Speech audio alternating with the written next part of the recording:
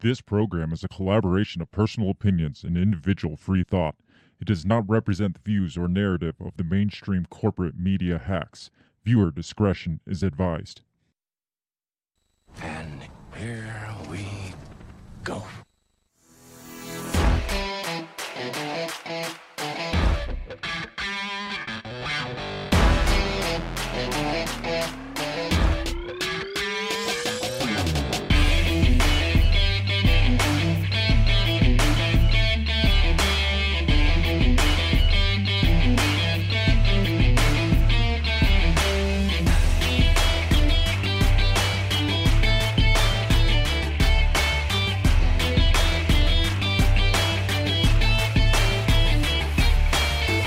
Live from the bell tower, taking a stand for your rights, your liberties, and all the bullshit in between.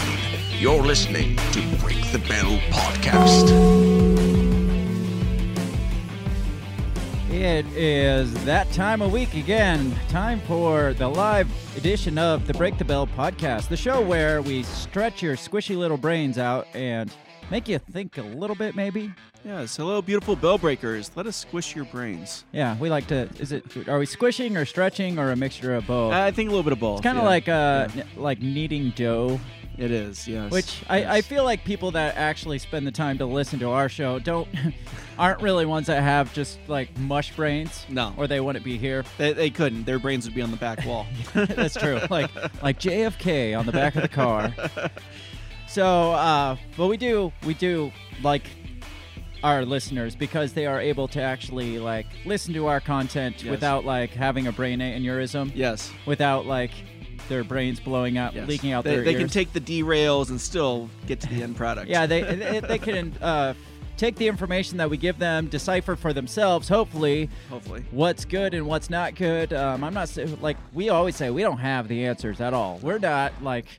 We should not be your source of information. If we are, that's not the direction we're going for. No. We do like to point people in the direction of mostly just the things that we are thinking about right now. It's like, let's think about this and let's talk about this and look at this for a second. Yeah. But we're never like some of those like podcast hosts or news personalities that are like, what I'm saying is the truth and you got to listen to it. I mean, yes, you should listen to it, but but I feel like we do a good job like pointing people to resources and stuff too. I think so, yeah. So that's what we're going to do once again tonight here every Monday night, 7 p.m. Central Standard Time. We are here. So if you don't know, that's where we are. And we're currently back on YouTube for the time being. Currently. So I don't know how long that's going to last. Yeah. I'm not holding my breath on it because by the end of the show we'll probably be gone. By the end of, if we're not, then by the end of the week, I don't know. We're on borrowed time. We're like Michael Jackson in the last like 12 years of his life. We're on freaking borrowed time. So it was no surprise really when Michael Jackson died, as sad as it was, and it is no surprise when we get kicked off YouTube platforms. That was kind of morbid and wrong. You took the long way to get there, but yes, we all know where we're getting from. How you doing, Bill? I'm good, man. It has been insane for me. Yeah. I heard you bought a house. I bought a house, yes. So, yes, buying and selling a house. Do you recommend? It's like thumbs up, thumbs down, the process of buying a house. Oh, big thumbs down, dude. Would recommend to friends and family. Yes. I would say pitch a tent somewhere.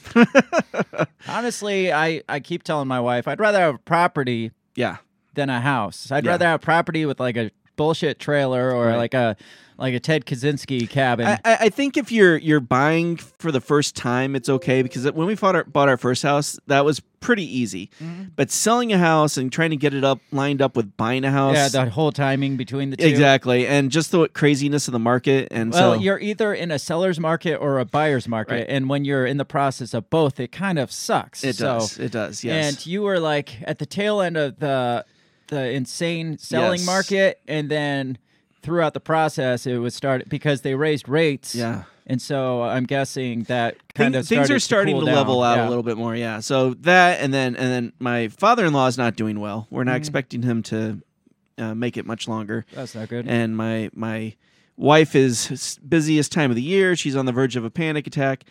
And all that is preferable to dealing with my preteen daughter who suddenly decides she has nothing to wear. Oh, God. Is that what you dealt with before you Yes. came? Yeah, Somehow, well- how did you manage to be on time then? I know. Well, Because you're just like, fuck yes. it, I'm out. I know. I'm gone. Well, I took the day off from work because I knew I was going to have to deal with that. No, because my wife was dealing with a lot and I was trying to help her out. And so I dropped the kids off at the church and I got back early. So I waited. And I told her, I'm like, you're lucky I took the day off and you're dealing with me because if it was your mom, you'd be dead. We'd be preparing a funeral for you while we're Yes. in the process of buying a house, and you don't want that stress on us. Exactly. So I dropped the kids off early, made it to town, had a blizzard, went through the news headlines so I would be prepared for tonight and was able to get here with plenty of time. Oh, you actually prepared for this shit? I know. I didn't know we were supposed to do that. Well, it's either you or me. So Oh, okay. Somebody's got to. I had to give you a break this week. Oh, gotcha. Tonight, we're going to... Would you believe that we're already in an election year again? You know, it seems like we're always in an election year. It seems like 2020 shit Yes. show. Well, it's obviously not over yet No, because we're no. still having the January 6th hearings. We're still questioning the election results Yeah. of 2020. We still have court cases in some states right. revolving around the 2020 election. So Yeah. that cycle never ended. Right. And now we're into the midterm elections. Yeah. I mean, some states are already having their primaries, like right yeah. now, Oh, I know. or this past month. Actually, May I or think June. did Iowa have I an think- election I think Iowa had a primary last week? I think. I think so, yeah. And Yeah. I think California did. And funny enough, everybody's like a lot of states are talking about like voter rights and mail-in votes and should we, shouldn't we? Well, California basically has 100% mail-in vote option, and wow. they have like you can solicit mail-in votes. They sent out I think 22 million mail-in Jeez. ballots. So you're gonna get some poor guy who's gonna turn in like 5 ballots because he can't remember if he did it the first time. Well, because that's going to encourage more people to vote, right? Absolutely, right? I think the end tally for the primaries, which obviously primaries is going to be low, Right. but it was like 20%. Yeah. It was like ridiculously Okay. low. It's just like, wow, that was a major I flop. I missed the election last week because I right. wasn't paying attention. Yeah, So- I heard about it Yeah. after the fact. It's like, oh, that thing. Oh, that happened. was last week. Okay. So we talked last week about the January 6th committee or whatever. Was that talking about it? we attempted to talk about the January 6th committee, and at some point we had talked about how this is just a distraction Yeah. to deter our attention away from the fact that, you know, the economy's in the shitter, inflation's at an all-time Yeah. high, gas prices are at an all-time high. We can't afford jack right now. Right. I mean, you go to the grocery store for like dinner for like 2 days and you end up spending like yeah. $110. Yeah. I mean, my wife will go to like 3 different places trying to get the best deals of different things. And you're like, you know how much gas you're spending? I know, right? All the money you saved, you spent in gas. What the fuck? Congratulations. Yeah. So we're going to talk about the midterms. I know it's still kind of early leading up to it, but It's perfect time to do it. it really is with the primaries being what they are Yeah. now. And I feel like the tactics are just going to become ridiculous. They So I are, feel yeah. like we got to get ahead in our predictions of how the tactics will Man, go. I am not ready to go to political commercials every like 5 minutes. John Bonhouse supported white supremacy and the lynching of Jesse Smollett. Do you want John Bonhouse as your representative? No.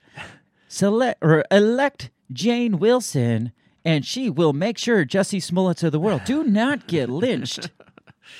It's all ridiculous. It's It all is. stupid. Yeah. And it's only going to get... I think this year is going to be the most ridiculous of the midterms because for the Yeah. most part, people don't focus on the midterms. Yeah. But again, we are at a crucial point of democracy. Right.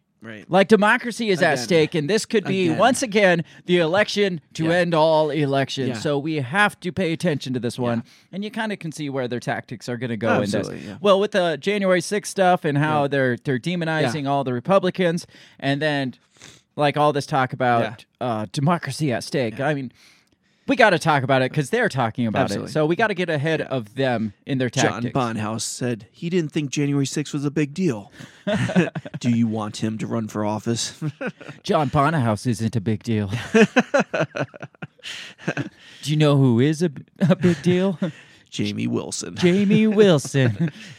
Big deal for America. It's like the most ridiculous. Like people that failed out of marketing school go on to be like political advertisers because I mean it's horrible. And you got to go back to you got to watch Parks and Rec. You just have to because they make fun of like the political ads and stuff like that.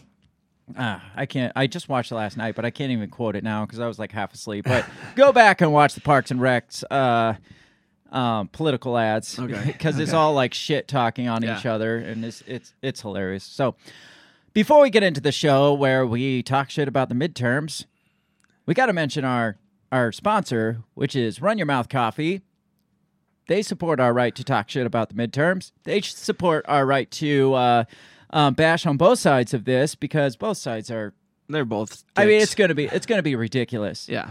Run Your Mouth Coffee makes delicious fresh roasted coffee shipped straight to your door, and they support your right to free speech, your right to be able to come on a platform and say whatever the hell you want to, as long as you're not a complete asshole or complete dick about it, without the fear of being censored, deplatformed, cut off from society, lynched, thrown in gulags. I don't know. They don't support you being thrown in a gulag for your speech, for you saying, maybe January 6th wasn't that big of a deal, and we should not focus on that this election cycle. Right.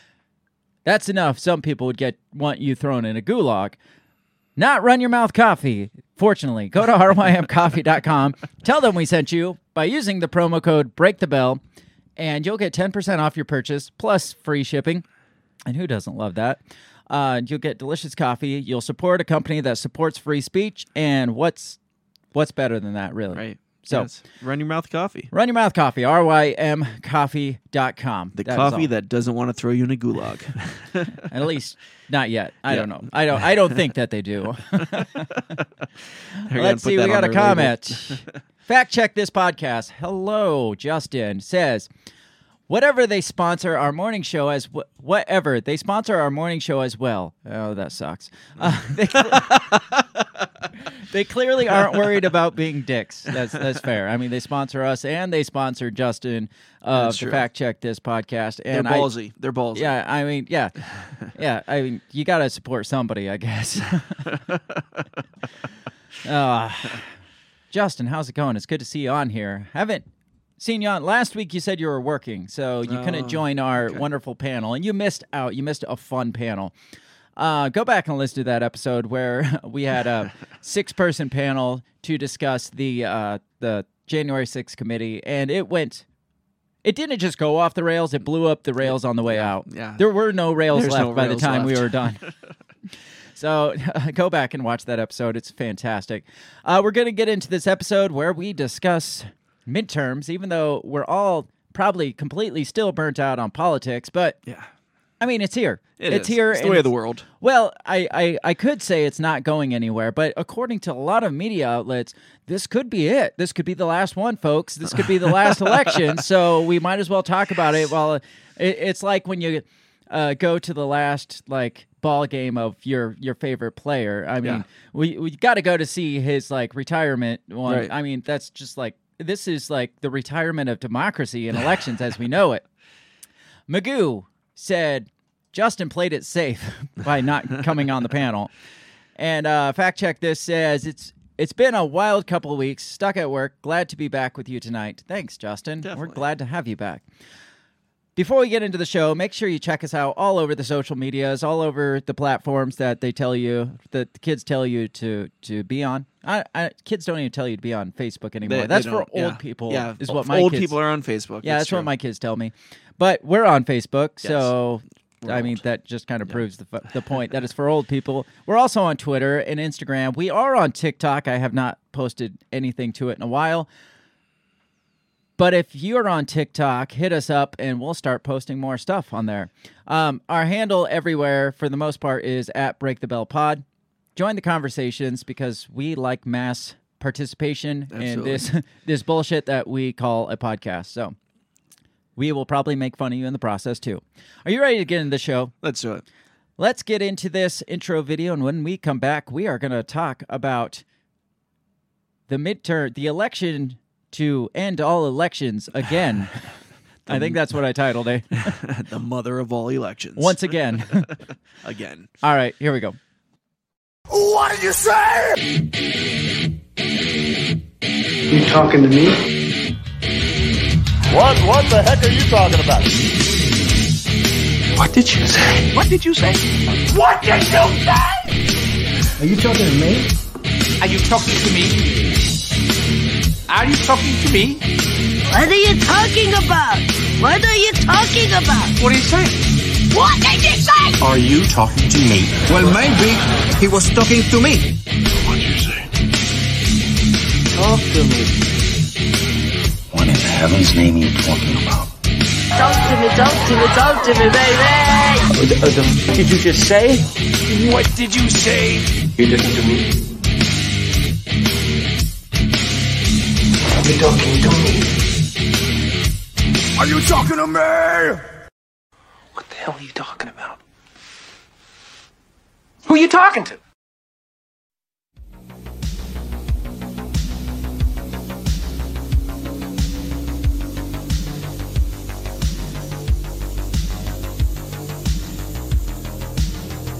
All right, we are back, and I clicked on something that I didn't mean to.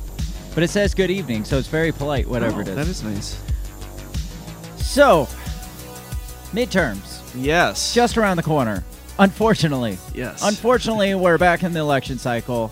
And obviously, once again, this will be the election that ends all elections. Of course. Of course. Because the last one was, here we are again. Yes. With another election to end all elections. And once we get through that one, we're going to have to worry about 2024, which inevitably will be the election to end all elections.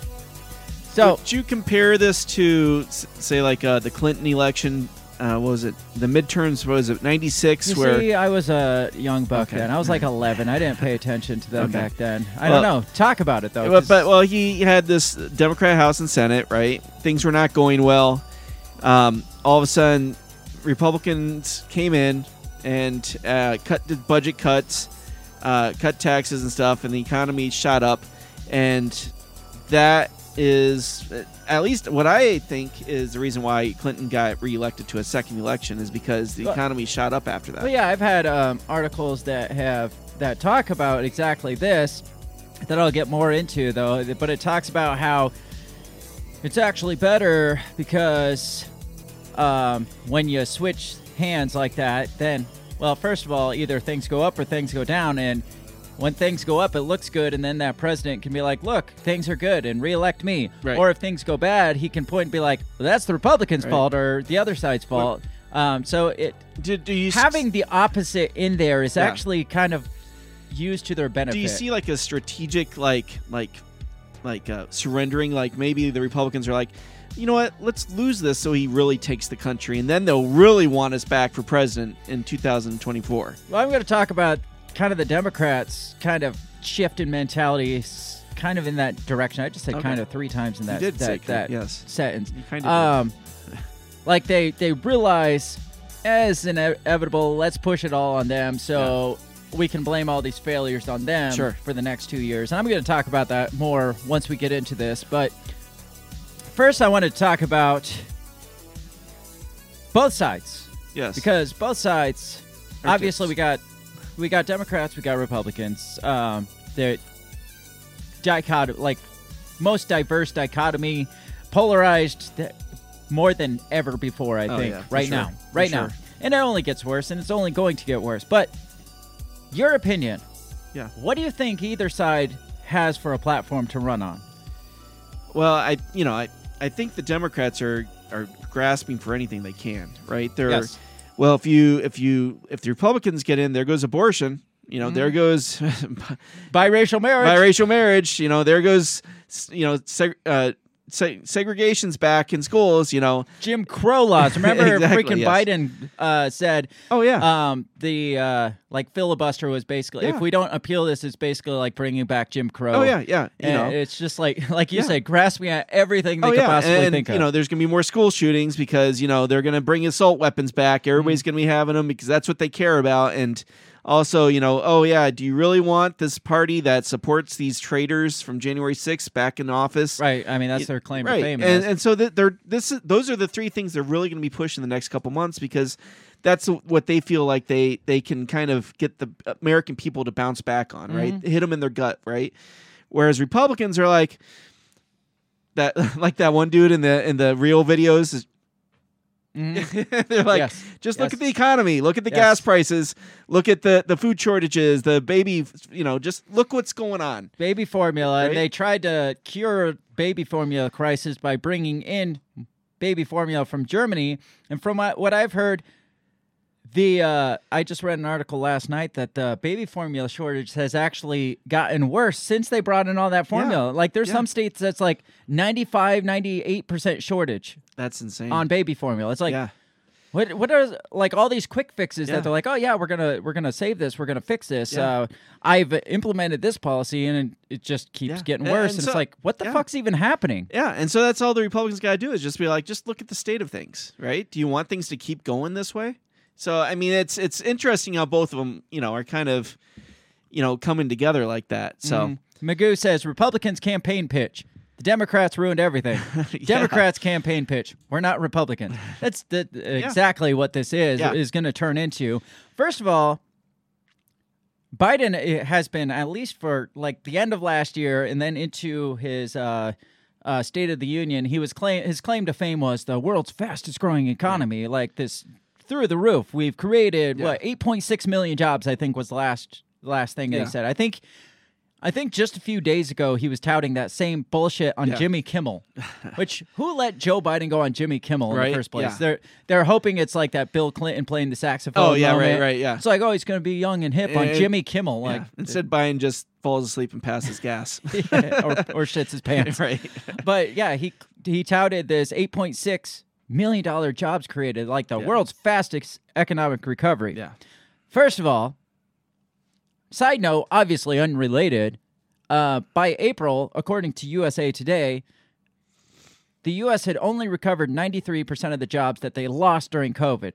So it's easy to say, hey, we shot through the roof with the economy or with job creations when there was no fucking jobs when you came in. Yeah, right. And there was like we shut down all the jobs. You came in and we're like, oh, just open the doors back up. Look, 8.6 million jobs created overnight because we opened the doors back up. Yeah, isn't that amazing? It's amazing. We should shut down again so we could do it over again. Fact Check This podcast says they still unironically believe the economy is good and that jobs are back today. Yeah, which is bullshit because if you look at our city pools, there's such a shortage of lifeguards. Yeah. They have to play, 3-card Monte trying to figure out which pool they're going to open this week. Yeah, you still got like gas stations like offering thousands of dollars for incentive and they're paying to come lifeguards work there. $15 an hour. Yeah, it's like shit, that's man. nuts. Yeah, it's like I should quit my job and go be a lifeguard. Right? It's ridiculous.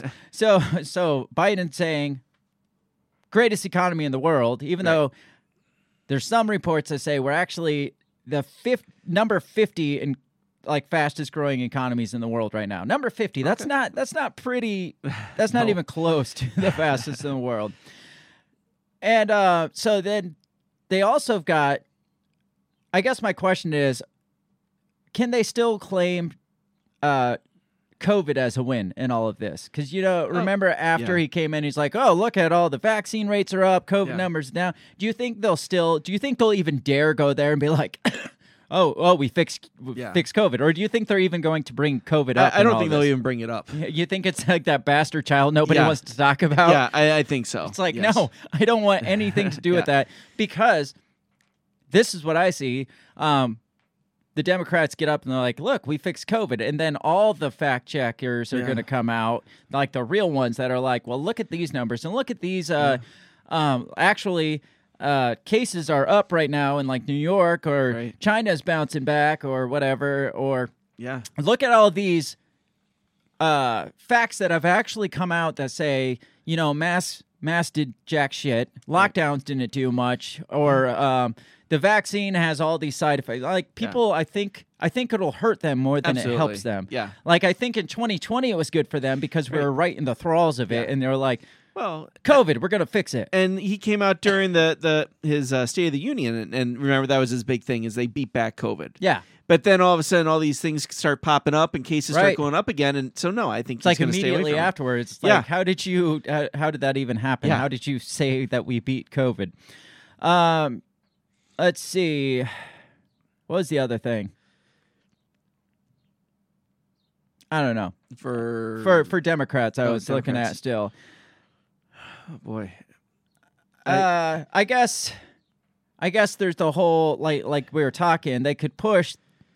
Well, not even getting to the point where they switch sides and blame it on the Republicans. But I guess their biggest push right now is pushing that if they lose the Senate, there's no way they can fulfill all these promises because if the House flips or the Senate flips, then this Build Back Better agenda, which surprisingly I haven't heard him utter the words Build Back Better in several months. Nobody wants to touch it. No, that's like on the way pushed aside now. That was like every speech was like, we're going to build and we're going to build back better. Everything was, we could fix this with my Build Back Better agenda and all this shit. Well, you haven't even heard that leading into the midterms here. From what I heard, like candidates had been kind of like pushing away the whole Build Back Better thing. They didn't want it. It was poison to them. Right? Yeah, it's kind of like candidates pushing away from Trump because it's a poison pill. Yeah. But I guess if they went on that if they were kind of pushing that agenda or pushing like the promise to end student debt or all these promises, all the bullshit promises that he made, they could easily run on the platform again that if this flips sides, you're not going to get this money. You remember, I think it was in the town hall meeting when that like restaurant owner raised his hand. It's like, what are you doing about my restaurant? And then all of a sudden he flips sides. It's like, y'all got money. You love money, right? We all got money. And everybody's like, woo. And the restaurant owner's like, what? What is happening? Like, what? That didn't answer my question at all. I don't think they could even mention that because the reason we're in this inflation hell now is because of all that money they printed. But I don't think they either don't grasp this or they think we're so stupid. I think they think we're so stupid that we. I still think they will push. More money. Like I think they'll push the student debt. Probably. Absolutely, I think they'll push. He's been trying to push that since he got in. Yeah, I mean they just passed something a couple weeks ago to cancel like one school. It was like one school that was like a predatory loan school.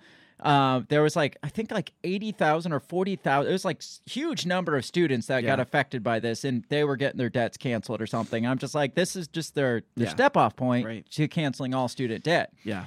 And so I think some of those promises he made in 2020, they will hold on to in the midterms and be like, look at this carrot right here. You guys wanted this. Well, we can't fulfill this if you elect Republicans into office. To be honest, I'm surprised he's not doubling down on the Build Back Better. Yeah. Just being like, look, see how we're beholden to the oil companies right now, and if we do tax incentives for electric vehicles or solar panels or for your house, then it'll help you out in the long run. And so I'm surprised he's not doubling down. Fact check this says, how much good will does that 10,000 garner? What was the 10,000? What were we talking about? I think it was the student loan forgiveness. Oh, okay, gotcha. I don't know. There's some people out there that I'm sure are like, oh, $10,000, I can quit my job and live for the next 3 years. I mean, there are people that quit their job over the stimulus checks. Right, yeah. Quit their jobs. Fact check this says, because the ones who elected him on the promise of student loan forgiveness wanted all of it, not just $10,000. That is, I mean, that's a fair point. 10,000 of 80,000 is, not a big chunk of change. Well, it's like, how many times do they have to, like, lean on these promises that are made and get completely like heartbroken in the process? It's kind of like the Cubs pre-2016. Like, well, next year's our year. Next year's our... You're like leaning on that promise, like, one day this is going to happen. How long before those supporters are like, nah, I don't believe you. I'm not buying it at all.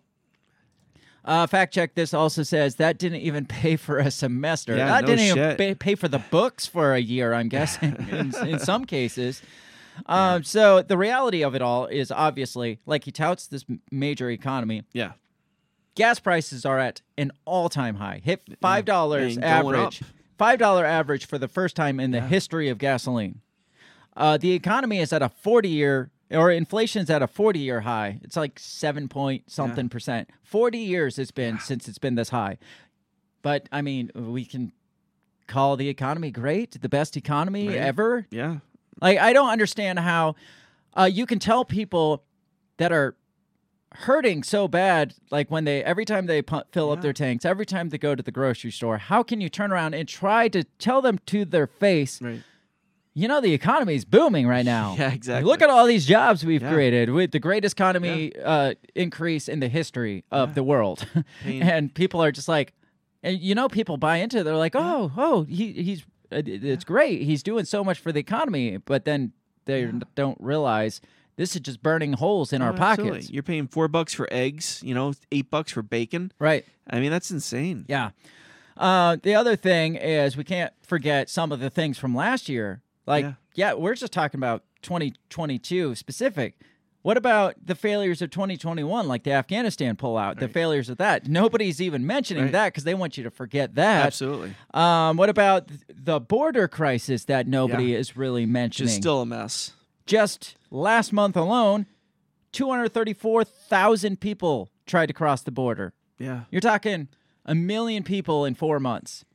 Yeah. And nobody's talking about those. They're just either denying it the way they have the whole time or just ignoring it. Oh, yeah. Because you got Harris going to the wrong part of the border. Being like, oh, no, everything looks fine here. But these are things in this cycle that we have to take into consideration. Oh, absolutely, yes. But nobody's going to mention these things because they want you to forget that because it was last year. These are things that are still, like you said, these are still major issues, but they just are not talking about Right.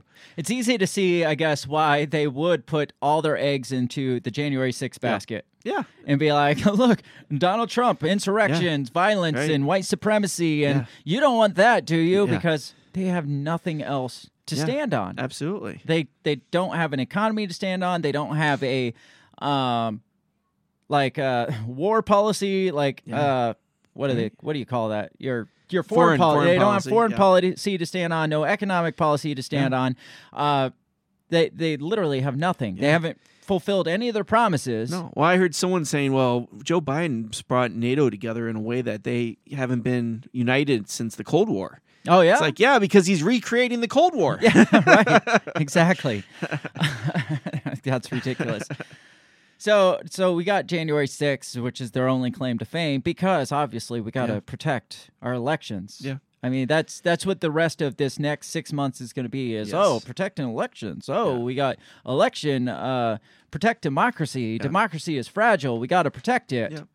So I guess on the flip side, what do the Republicans got? And we kind of hit that. Yeah. Basically, we're not the Democrats. The Democrats are giving them all the ammunition that they need to win the freaking midterm elections. They don't have to do anything. All they got to do is be like, well, we didn't cause inflation. Right. Well, we didn't pull out of Afghanistan. Well, we didn't let the people sit there on the border. Right. I mean, they just got to basically say, we didn't do that. Yeah. We didn't cause gas prices to go up to $5 a gallon. And then, are you better now than you were in 2020? That's all they got to ask. Yeah, and for most people, it's super shallow, too. All you got to say is $2.50 at the pump versus $5 at the pump. Or it was like $2 at the pump. Yeah, just $2. Yeah, so you're talking 2.5 times the gas. And that's enough for a lot of people to be like, well, Biden fucked that one up. I'm sold. Magoo says Pelosi not calling for backup on January 6th is the best thing that the Democrats have to point to. Yes, that's true. I can't even go down that rabbit hole, Magoo. We had the discussion last week. But like I said, the Democrats are giving the Republicans all the ammunition they need. Americans are feeling it in their pocketbooks. And Americans vote by their pocketbooks, too. Absolutely. Absolutely. But, it makes you wonder, though, like, is it by design? Right? Are they trying to give the Republicans enough rope to hang themselves? Yes. Right? Absolutely. Because Republicans are idiots as well. Mm-hmm. And they'll take it and run with it and be like, oh, this is going to be an easy one. Let's do this.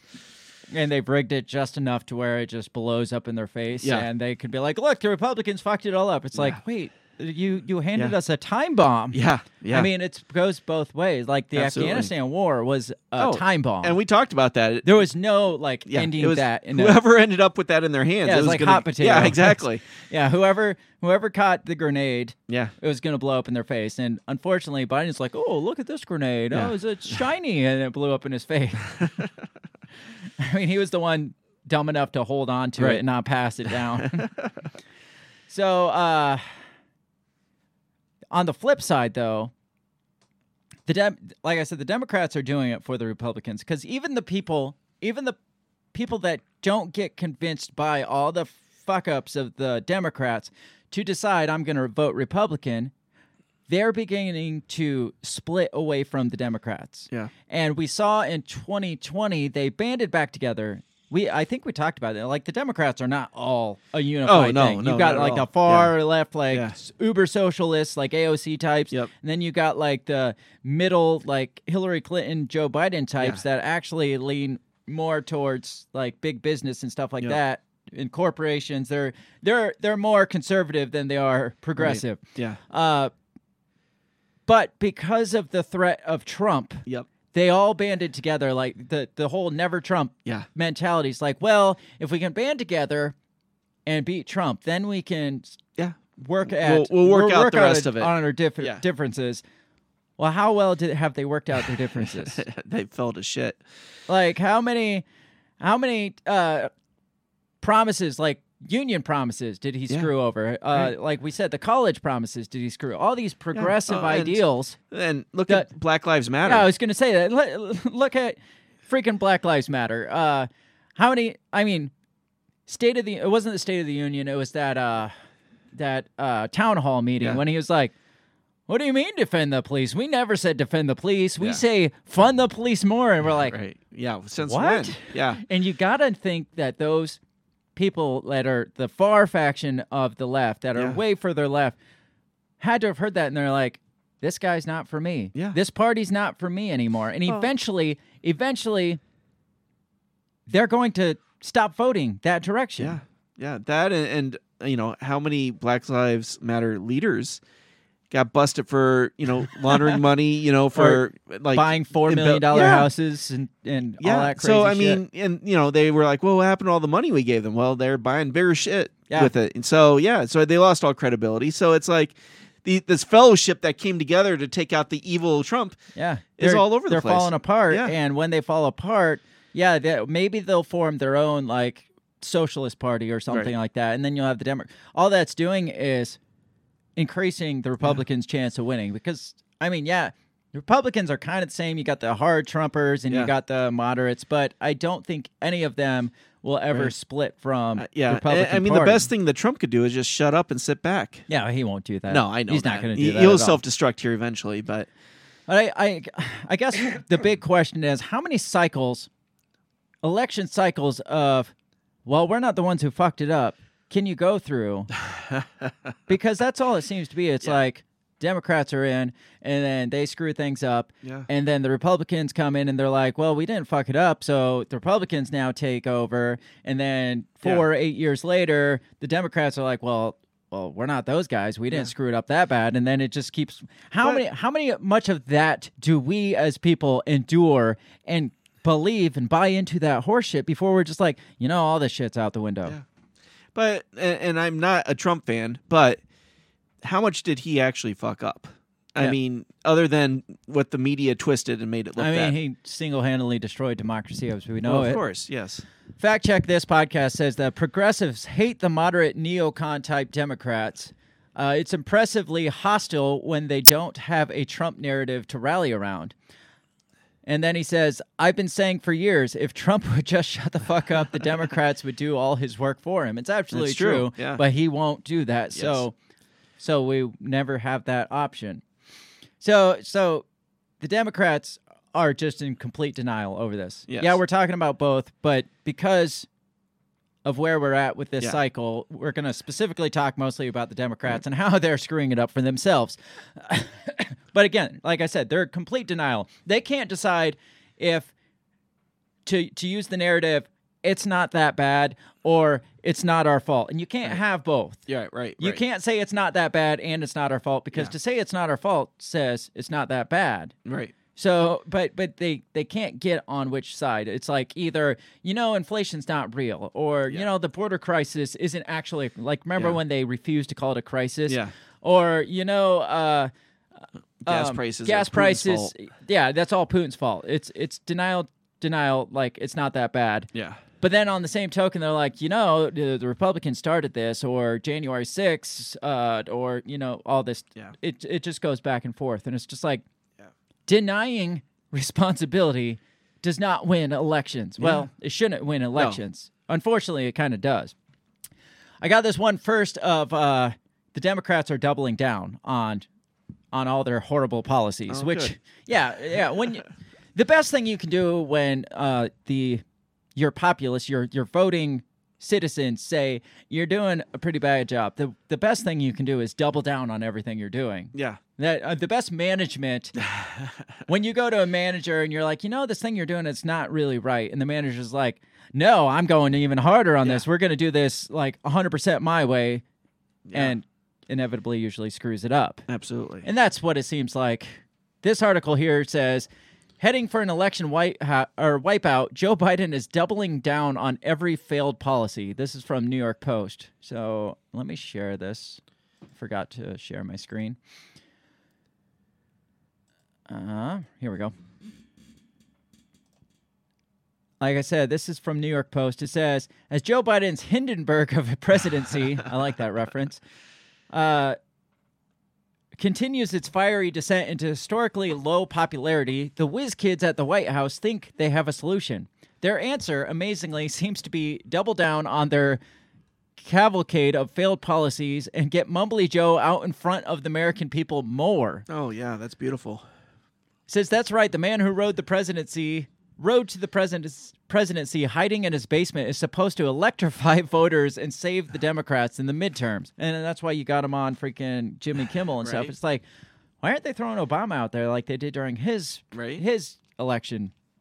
Says, but the headwinds faced by the party of Jefferson and Jackson are not stylistic. This isn't a messaging problem. It's a policy problem. It's several problems. Take education. At a time when Republicans are having electoral success taking aim at critical race theory and gender ideology in our schools, the White House's answer is to say that none of it is even happening.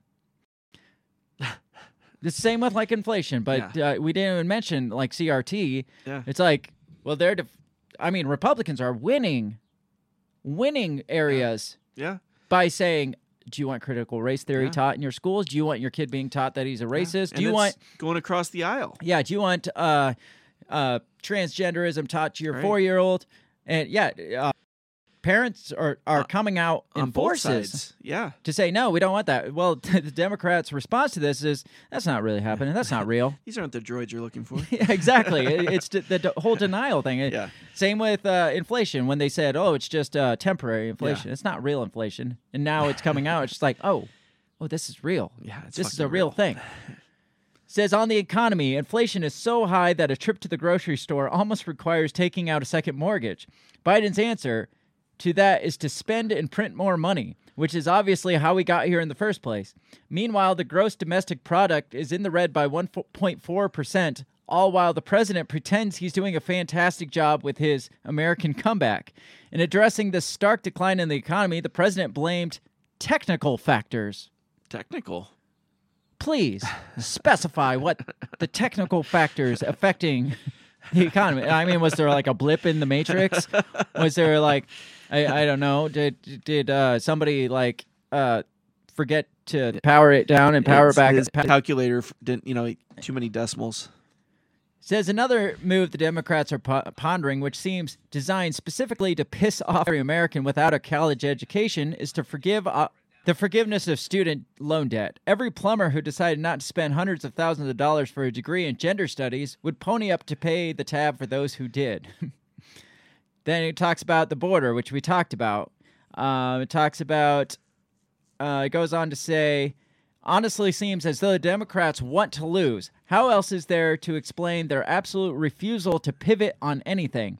they're like a blackjack player raising the bet when they already busted. There have been no firings or resignations, not a single significant policy shift on anything. The polls are in the tank, and the Democrats want to send Joe Biden all across the country to say, actually, I'm doing great. So what do you think?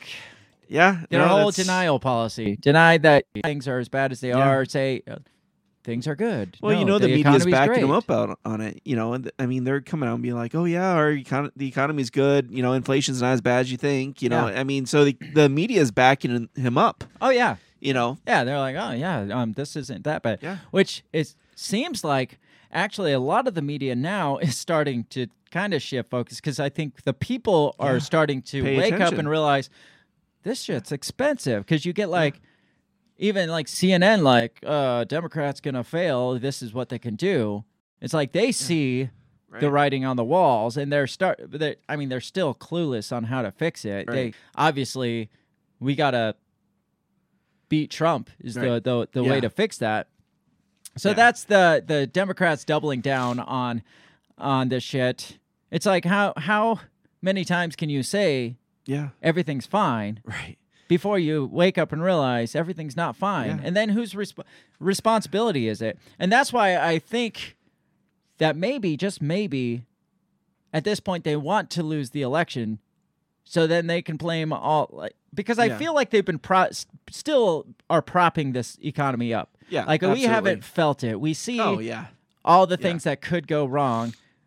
We see the gas prices high and the food. Like we haven't actually seen the recession yet, and that's coming. Yeah, and I think they would love to not be the ones at the helm when the recession comes. The economy's kind of like the Afghanistan. Yeah, and they're just gonna try to hand it off hot potato to the next guy, and then all of a sudden pull the plug. Or the 2008 recession. I mean, all of Bush's policies.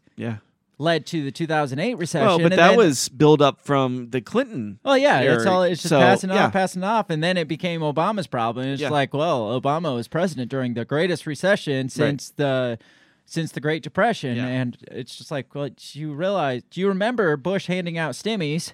Before he left office, because I remember that. So obviously there was a problem before Obama ever stepped in office. It's just the blame game. Yeah. Or it's like I said, it's either the deny game or the blame game. And I think we're now edging more towards, okay, this thing is more real than we want people to think it is. Yeah. So now we got to blame somebody else. Right. And, you almost think that they have to, because do they really have a hope in hell come 2024? I mean, who are they going to run? Biden, obviously. Yeah. Well, even the Democrats just this week came out and they're whispering in inner circles. We don't want Biden to run. Yeah. I guarantee you they don't run Harris because she's like she's 14 points below Biden in approval ratings. Right. But I'd read an article, so this isn't my original thought.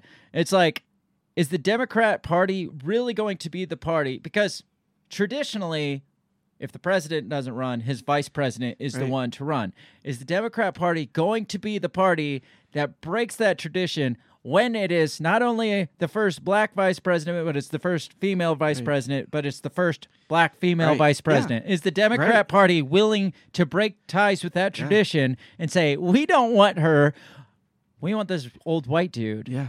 Yeah. I don't know, like, they put themselves in a lose situation when it comes to 2024. Right. Because if they pull out against Harris, then it's like they have no confidence in the first black female president. Yeah. Right? Yeah. And or they're racist or sexist or something. The glass ceiling still exists. They have to kill Biden, put Harris in, and let her resuscitate the economy in the next 2 years. Yeah, that won't happen, though, because she'll blame everybody else and be like, oh, they gave me hard jobs and I can't do hard jobs. Not if Obama's coaching her. That's fair. So some people just aren't coachable, though. Yes. So let's talk about the blame game a little more. I've got this article from the Dallas Morning News titled, Democrats are following the playbook that ends in record losses. And this one compares it to the election cycle of 1894, which was the largest swing from one party to the other party. I mean, just a landslide, like hundreds of senators just flip sides. Yeah. It says it was fall of 1894. I'm not going to read this whole narrative, but I want to get the point across. It was fall of 1894. People were still feeling the effects of the Panic of 1893, which had shut down most of the economy and plunged the nation into a catastrophic recession. Does that sound familiar? A little bit. With every segment of the country in a world of pain. Farmers were disgusted with the cost of wheat. Laborers were desperate for jobs and higher pay. Sounds pretty familiar. The biggest punch of all, the Pullman strike, had caused a massive nationwide boycott of all trains that carried Pullman passenger cars. So that's talking about like supply lines and like catastrophic supply line failures, which we saw that this year and last year too. Maybe not from strikes, but from the ports and stuff. It pitted labor against the company, the press, the federal government, and President Grover Cleveland, a Democrat in the beginning half of his second non-consecutive term in office. When Cleveland called in the U.S. Army to quell the strikers, the die was cast for his party. Just 4 years earlier, Democrats had gained 86 House seats and a majority. On election night of 1894, Republicans gained 130 seats, a whopping 35% of the lower chamber, which totaled 357 seats at the time. Damn. Democrats lost 125 seats outright, with Republicans picking up third-party seats as well.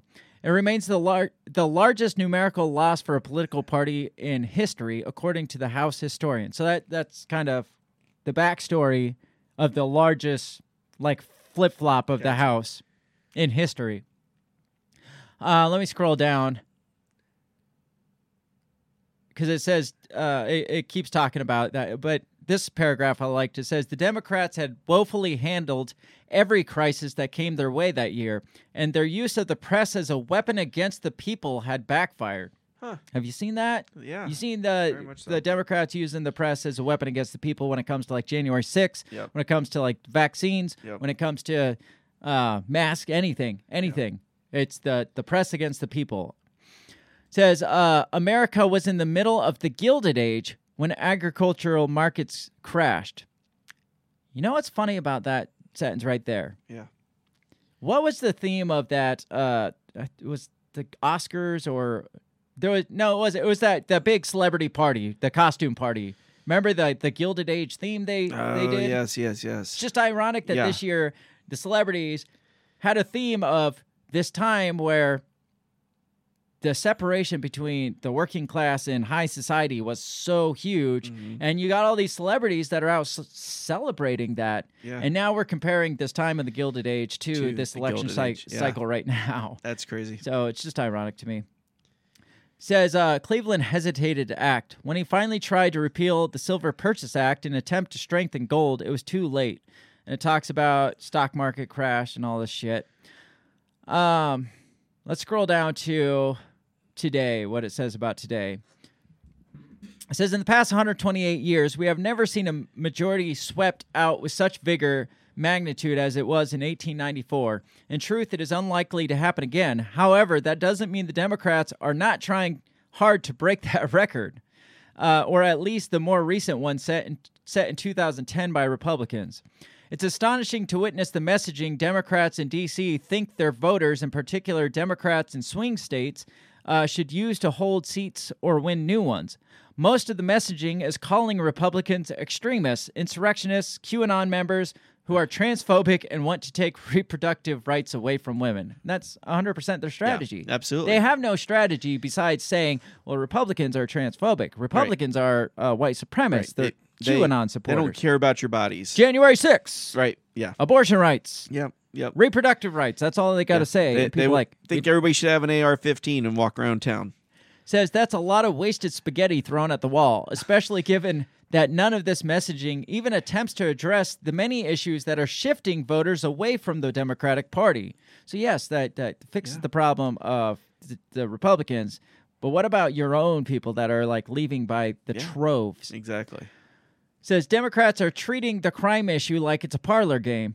Spend any time listening to the police scanners in New York, Philadelphia, or D.C., or Chicago, and you will find the problem is very real and out of control.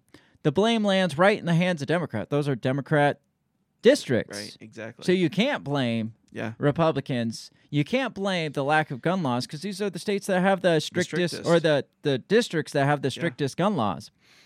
Says Democrats' negligence at the border is having an effect as well, not only on Texans in the Rio Grande Valley, but also on the suburban parents in Shaker Heights, Ohio, and Butler County, PA. They are suddenly finding fentanyl has made its way into their circles and taken hold of their children and their friends. Interesting. Meanwhile, no one is shaking off inflation as a passing phase. So it talks about all these things that we talked about. And basically, it goes on to say the only message Biden has given on inflation is that it's Putin's fault. Right. And it says an insulting premise to everyone who has been watching prices rise rapidly for the last 12 months. It's Putin's fault. It's the blame game. It's the Republicans' fault. They're insurrectionists. We got terrorists. Don't look at all the things that are actually going on around you that we could affect.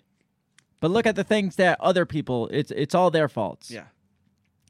So, I don't know. Like, do you think that's a winning strategy there? I mean, No. it seemed to be a winning strategy when it was getting Trump out of office. Right. But do you think it is now? No. Because, again, they had made Trump into this giant maniacal tyrant. Right. He's not there now. Yeah. Right? So, they don't have a big bad. They're trying to make Putin into the big bad, but that's not working so hot for them. I mean, but then we bring back up January 6th, so maybe we can make Trump a big bad again. Let's make him the big bad again. And on the line with you saying Trump needs to shut the fuck up, they also, the only Republicans that they end up pointing at and saying don't vote for him, are the ones that Trump publicly supports. Yeah. Trump needs to sit down and just shut up because then they have nothing. Yep. The only ammo they have is, well, he's obviously a Trump guy. Right. Oh, that guy was at a Trump rally. That guy is an election denier. Yeah. I mean, the only thing they have on any of the Republican candidates is their connection in some way to Donald Trump or January 6th. Right. More blaming game. This one will piss you off. Good. I need it. Obama's Treasury Secretary blames insurrection deniers for inflation. Okay. So it's the people that denied that the insurrection was an insurrection. It's their fault that inflation is what it is today. It's January 6th is, they can't keep throwing Putin on all the inflation. So now they throw January 6th on it. Okay. Like January 6th caused inflation, obviously. And this is why. This guy, his name is Larry Summers. He was Obama's Treasury Secretary back in the day. So he talks about, he says, I think optimists were wrong a year ago. Hang on, let me pull this up so people can see. In saying we have no inflation. And I think they are wrong now if anyone is highly confident that we are going to avoid recession. So he says recession's coming. But then he goes on to say this. I think banana Republicans who are saying that what happened on January 6th was nothing or okay are undermining the basic credibility of our country's institutions. And that, in turn, feeds through for inflation. Because if you can't trust the country's government, why should you trust its money? So the people that deny January 6th as being an insurrection, they're fueling the distrust in the government, which in turn is fueling inflation. There's a lot to unpack there. Go ahead. Give it to me. Well, first of all, they lost all credibility in institutions during the COVID thing. Yes. Right? There's not one institution out there. Maybe the last one that I thought I could trust, my doctor, went out the window. Really? Well, yeah. Yeah. So, the whole medical, scientific was already sketchy. Educational, all the institutions went out the window, right? They saw fit to make sure that the institution of police and first responders was shot in 2020 as well. Mm-hmm. Okay, because then they even went out and wanted to defund them. Okay, so they've destroyed the credibility of every institution, hoping that people would still lean on the government for some reason, right? Because they're the ones they could trust. But the government, and no, we don't trust the money. And anybody who's a fool in this country would trust the money that they've printed because there's no value to it. Well, and it continues to lose the value.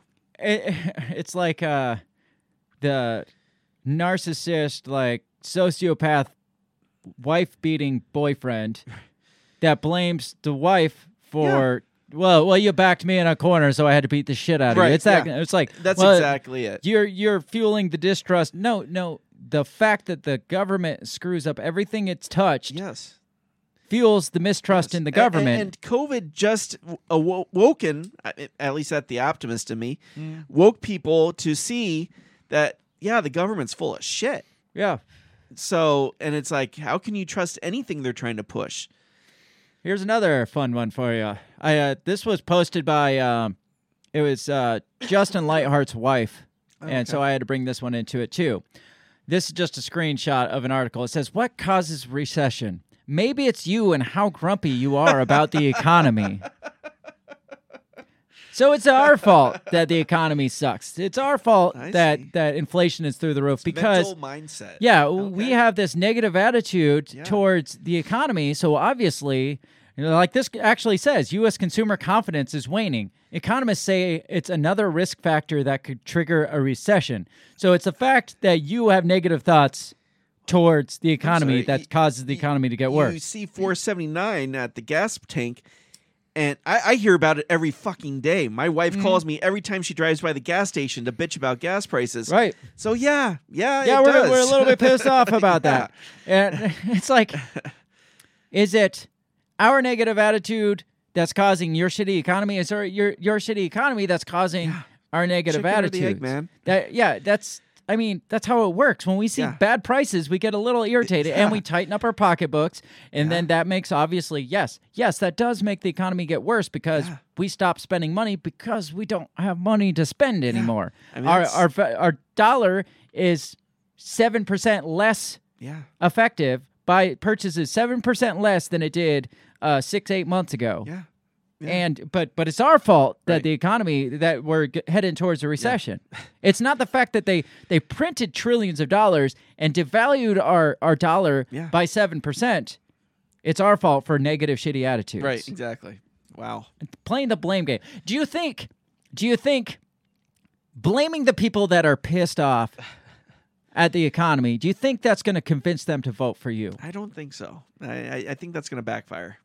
By saying, all these negative things that are going on in this country, that's your fault. Do you think this is their ask not what your country can do for you? Do you think that's them trying that? Like I ask think what so. you can do for your country. You think that'll have the same impact? Like Not right now. that was kind of JFK saying, you guys should have a better attitude and you should be doing more to help the country rather than expecting the other way Joe around. Biden is no John Kennedy. He's not, or he'd have his head blown out on the back of a convertible. And Joe Biden's head is just blown out everywhere.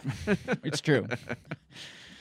Oh, man, I couldn't believe when I saw both of these. This one, that grumpy people towards the economy are causing a recession, or that January 6th deniers are causing a recession. It's everybody's fault. I want to see Joe Biden go out there in public and say that to the people. Be like, the economy's actually really good. It's just you guys have a bad attitude. Yeah, you got a shitty attitude. Maybe if you stopped being a shithead and started spending more. Right. I mean, people buy into that too. They'll be like, he said we should go spend more. Take all my money. Here's more money, more money. Wasn't that what the big criticism over Bush was after September 11th? He's like, hey, go out and shop. Go spend money. Let's not just shut things down just because this horrible thing happened. Yeah. Go out and spend more money. Joseph, haven't seen you in a while. It's good to have you on. Says, damn, should have been happier about those rent spikes. You're not wrong. Right? You're not lying. Housing, interest rates, which the interest rates had to go up because, the housing market would have crashed if they kept the interest rates at zero. But it's all our fault. I mean, that's how you charge your voter base, is by blaming your voter base on the problems. Try to get people to go out and buy a car right now. I mean, car prices are insane. So, let's see. How much time we got? We got a couple more minutes till break.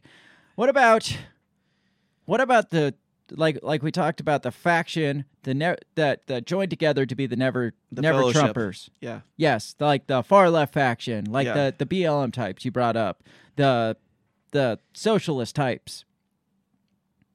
What do you think his whole I mentioned it, his whole talking about how we never talked about defunding the police. We actually want to fund the police. I mean, he has said, he has regurgitated the law and order rhetoric that Donald Trump was famous for, and they blasted him for in 2020. He's actually said the words law and order. Yeah. And do you think that bodes well with his own voter base, or at least the Never Trumpers? Not with the defund BLM cloud, Antifa people. No, hell no.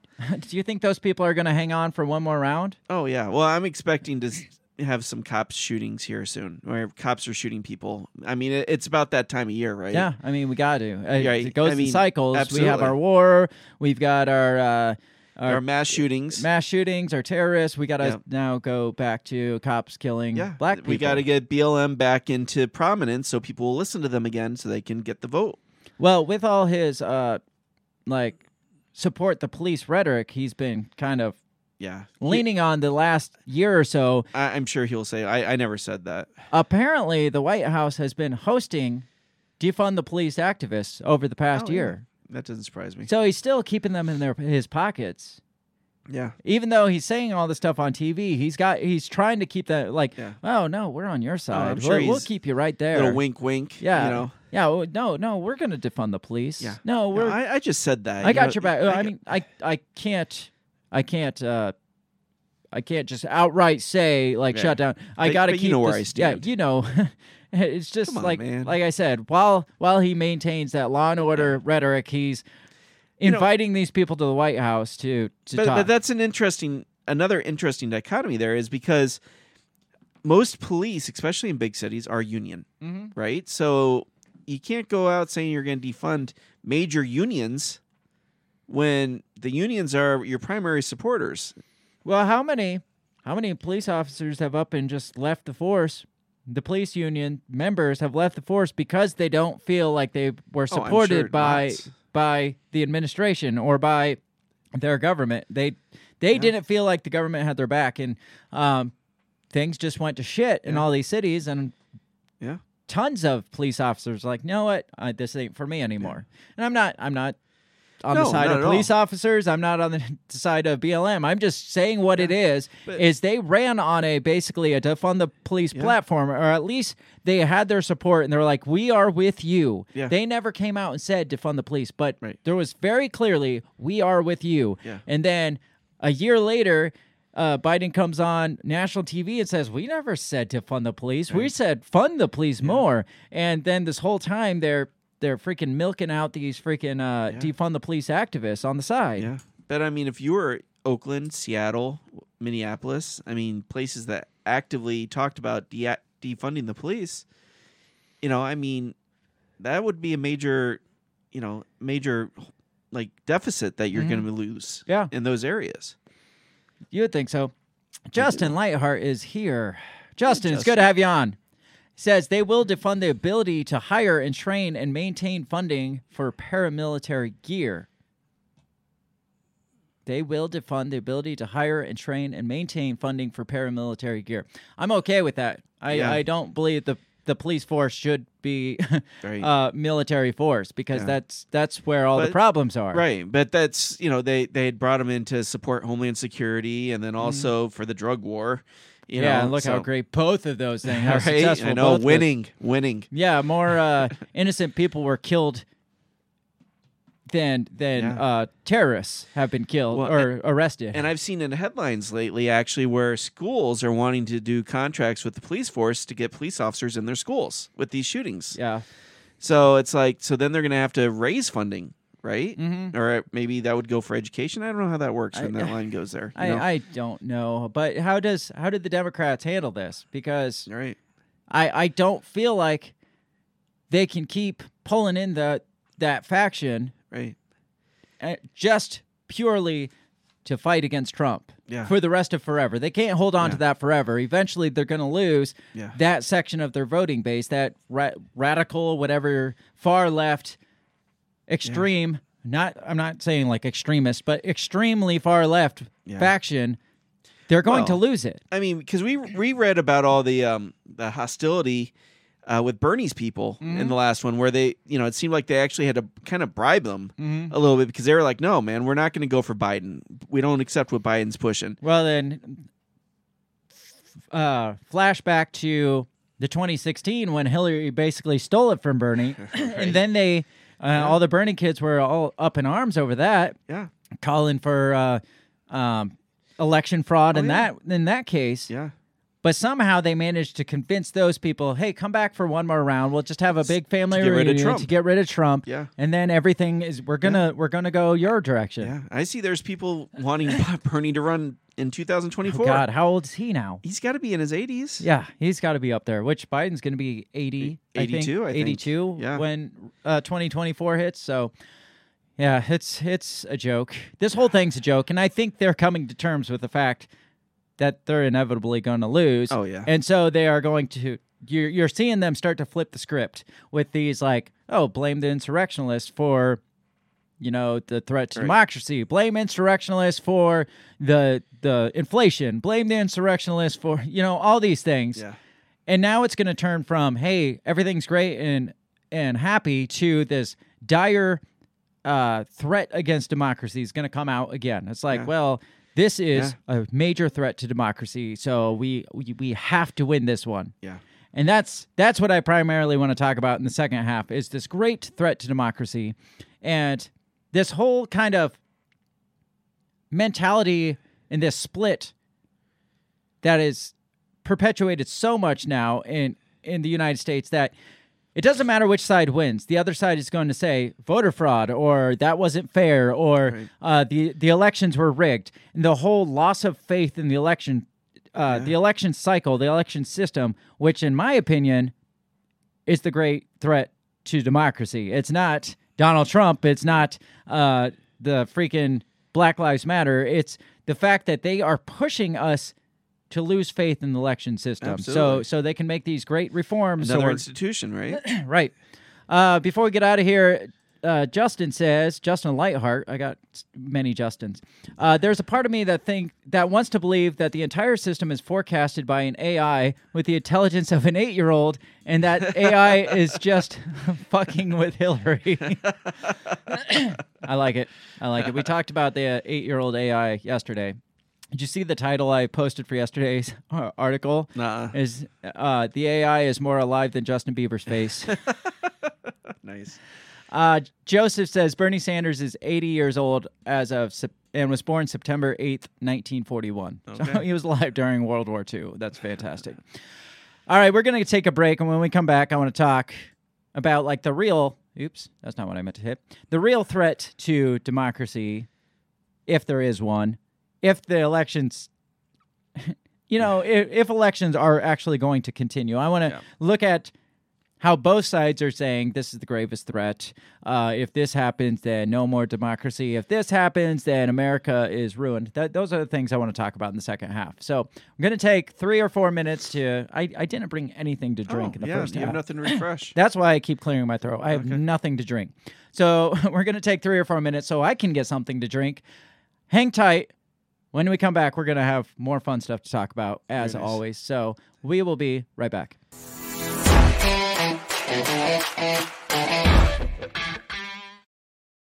Have you ever thought that maybe voting, maybe all this politics constantly surrounding you is not the way to achieve freedom in your life? Hi, I'm Remso W. Martinez, and I ask myself the same question.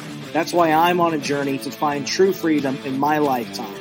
From learning about financial independence, to new ways to develop rugged individualism, to amazing guests living strange, crazy, amazing lifestyles that you've only thought might be real, but actually are. Go ahead and check out my new show, On the Run with Remso W. Martinez at the We Are Libertarians Network.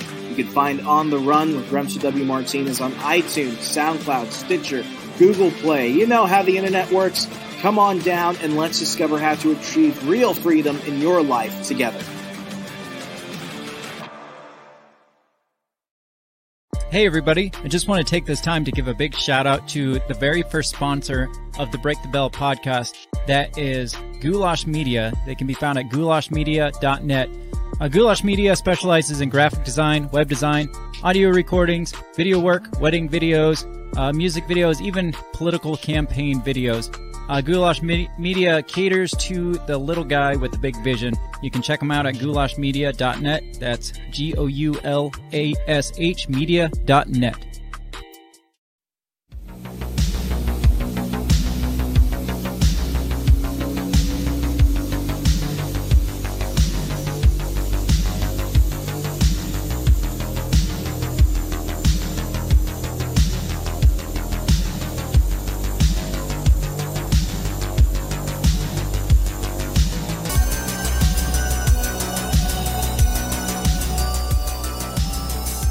All right, we are back.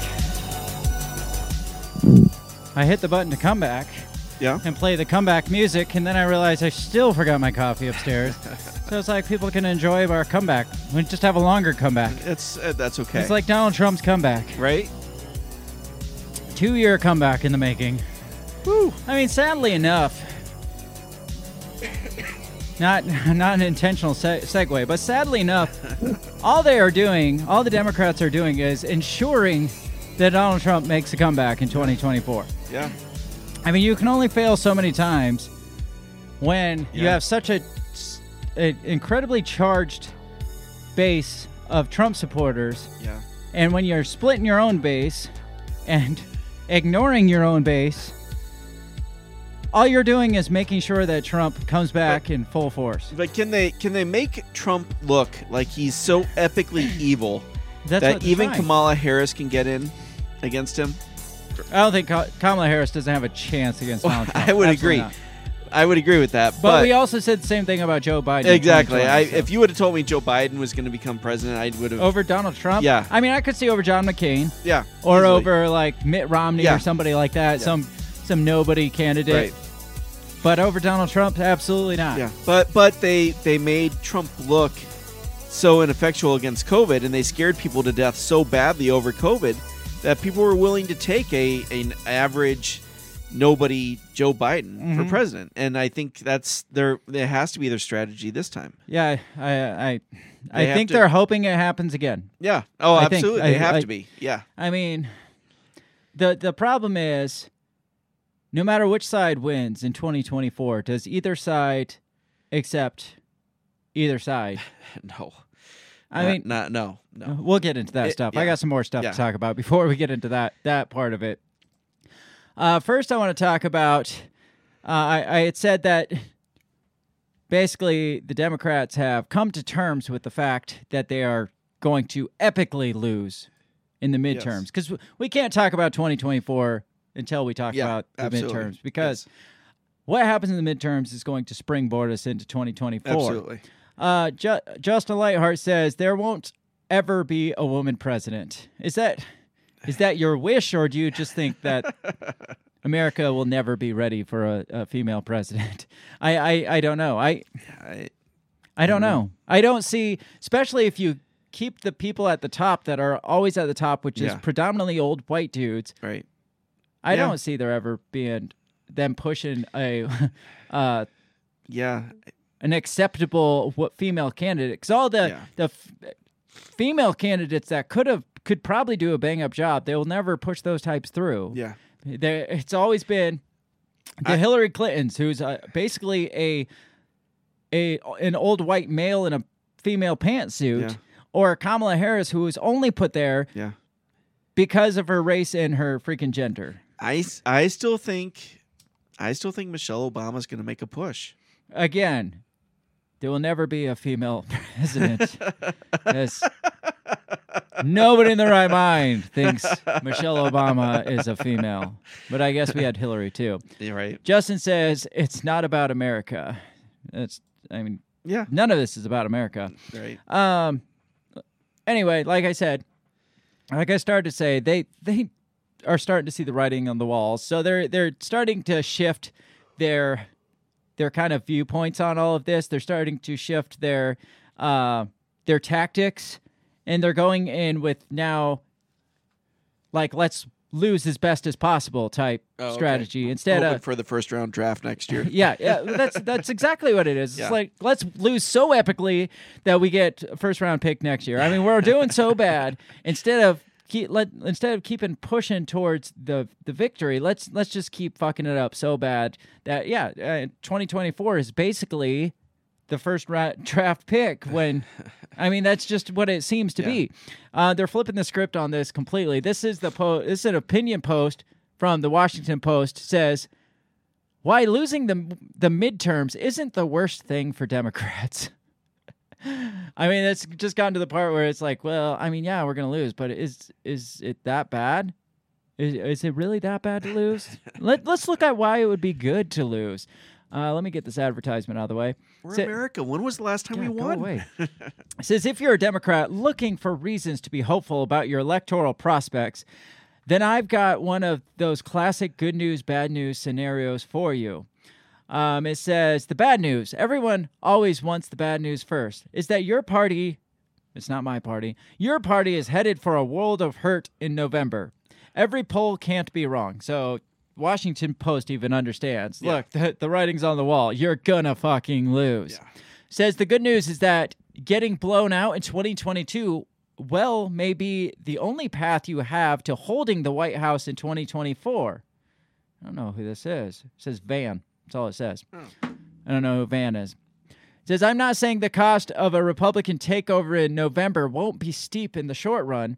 There aren't the conservative revolutionaries of 1994 or even Tea Party types of 2010. This is the mutant gene version of Republican uprising, a full-on crazy-eyed dystopian movement of conspiracists and authoritarians. Wow. I mean, they are doubling down no shit on, like, isolating themselves from the other side. It's not, I mean, we can't even compare them to the Tea Party. We're talking mutants. Mutant Republicans. It says, brace yourself for no end of mindless investigations. Are you fucking kidding me? Yeah, right, yeah. Brace yourself for no end of mindless investigations. But that's what they do, though. They blame you for what they do. Yes. Right? That's what they do. Does anybody remember from 2016 to 2020 where it was no end of mindless investigations? Yeah, yes. Yeah. Constant. If they would have done one more impeachment, they would have got those steak knives. Russiagate, Russia voting systems, Yeah. Russia, just for 4 fucking years straight. Yes. And they have the nerve to say, brace yourself for no end of mindless investigations. How many I mean, he held the record for impeachments. I think so, yes. And they tried to impeach him a third time after he got out of office. Yeah, even out of office, they tried to go after him what again. if we impeach him again? It's like, you can't, he's not president. He's not actually president. But this unprecedented times come for unprecedented measures. It's a post-presidential impeachment. Yes. It goes on to say a virtual peach tree dish for paranoia. I've never heard it called a peach tree dish. Does it say peach tree? It says peach I'm going to say dish. that's a typo. It's got to be Were they talk texting? It says assaults on electoral system and nativist proposals, a virtual peach tree dish for paranoia, to quote, they're quoting Marjorie Taylor Greene. All right, yeah, she's fucking dumb too. All right. But she's from She would Georgia. probably say peach she's tree. from Yes. Georgia. It's the peach state. So Exactly. maybe there was a reason for that. She said peach tree. But everything we know about modern politics suggests that the best way, maybe the only way, for a Democrat to be reelected is to also be the last guy standing between the broad American electorate and a whole lot of Republican crazy.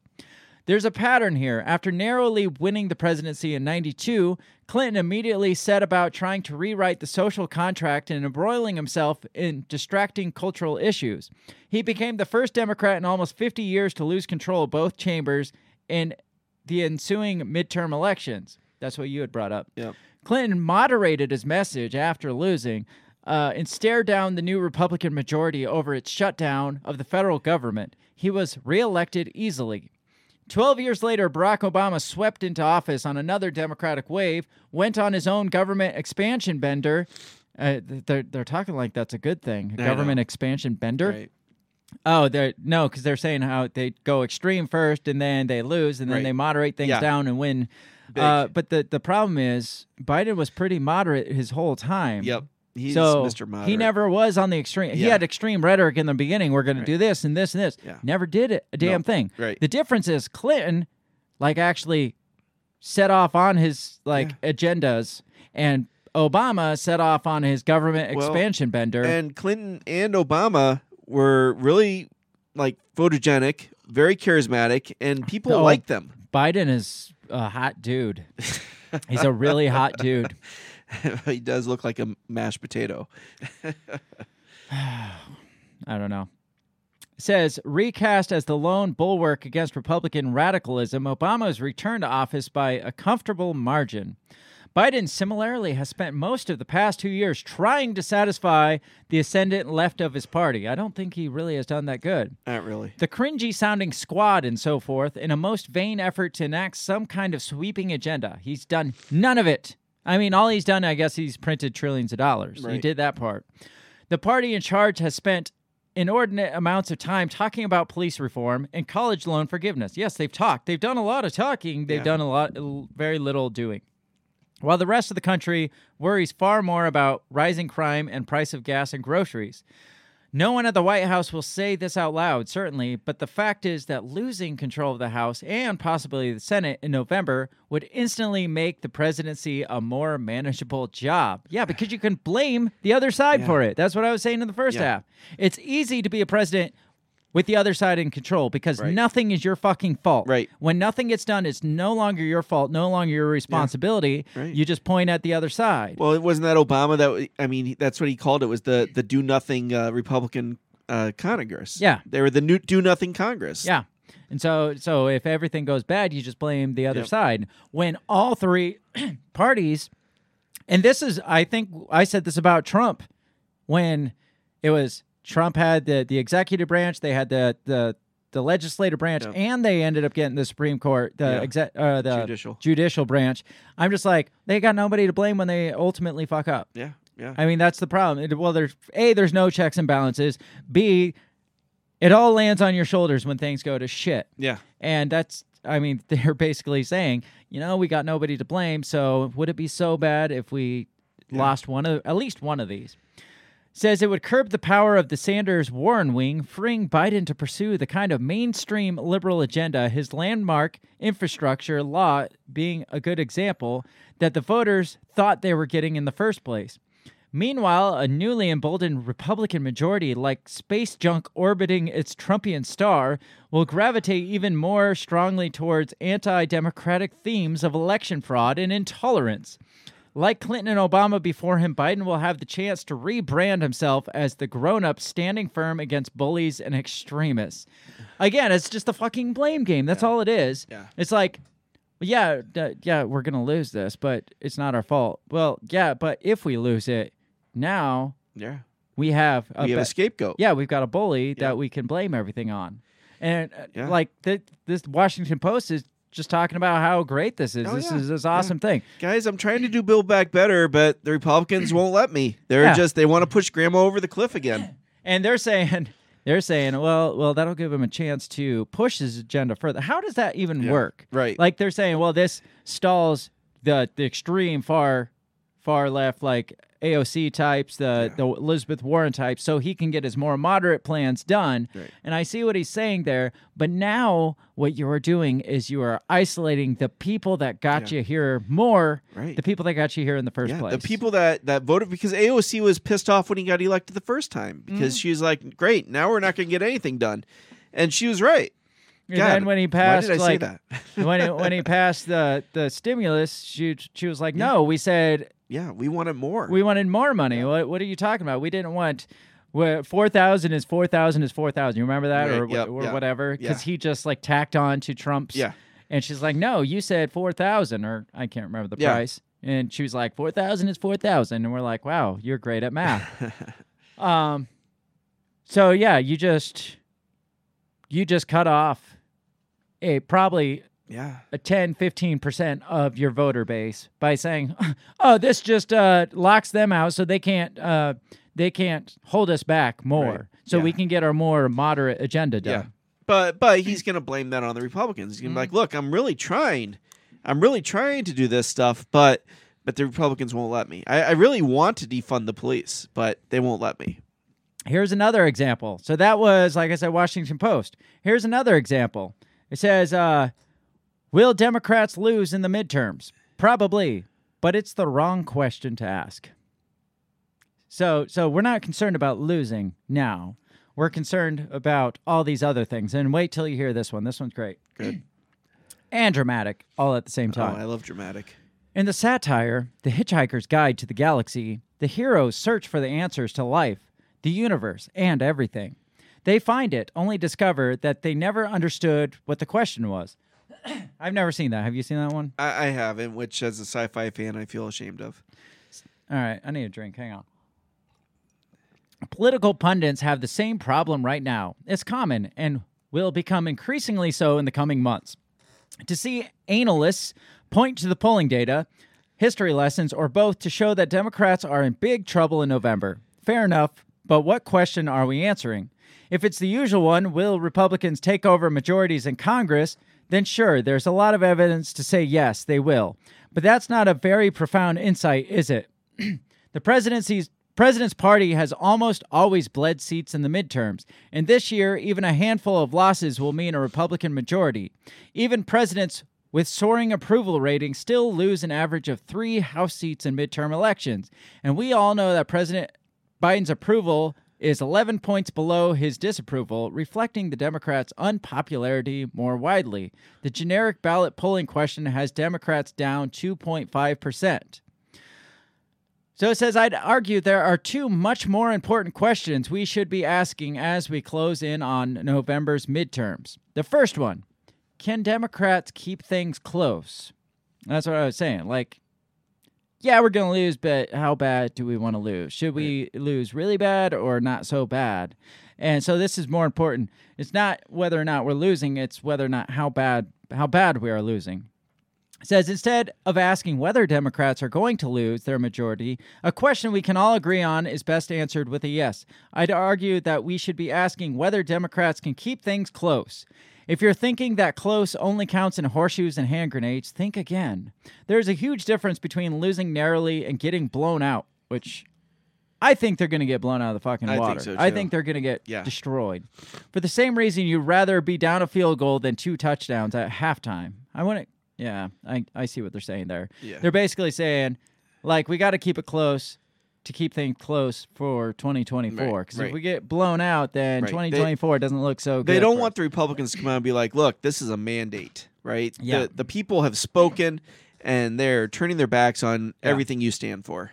It says, for one thing, if Democrats can hold just the Senate, they retain critical levers of power that are currently making a real difference.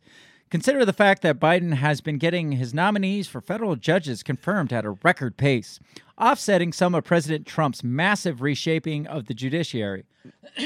But it's one liberal judge for one liberal judge. Yeah, it's not something that people are losing sleep over. It says the Democratic-led Senate has successfully confirmed 369 of 521 nominees for key agency positions so far. And given congressional gridlock, these are people shaping most of what is happening in the government.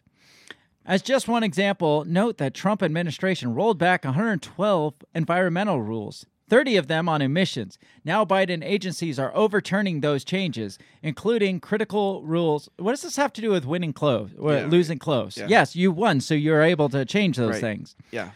Says even if Democrats lose the Senate, keeping the margins narrow means having to take out fewer Republican office holders in 2024.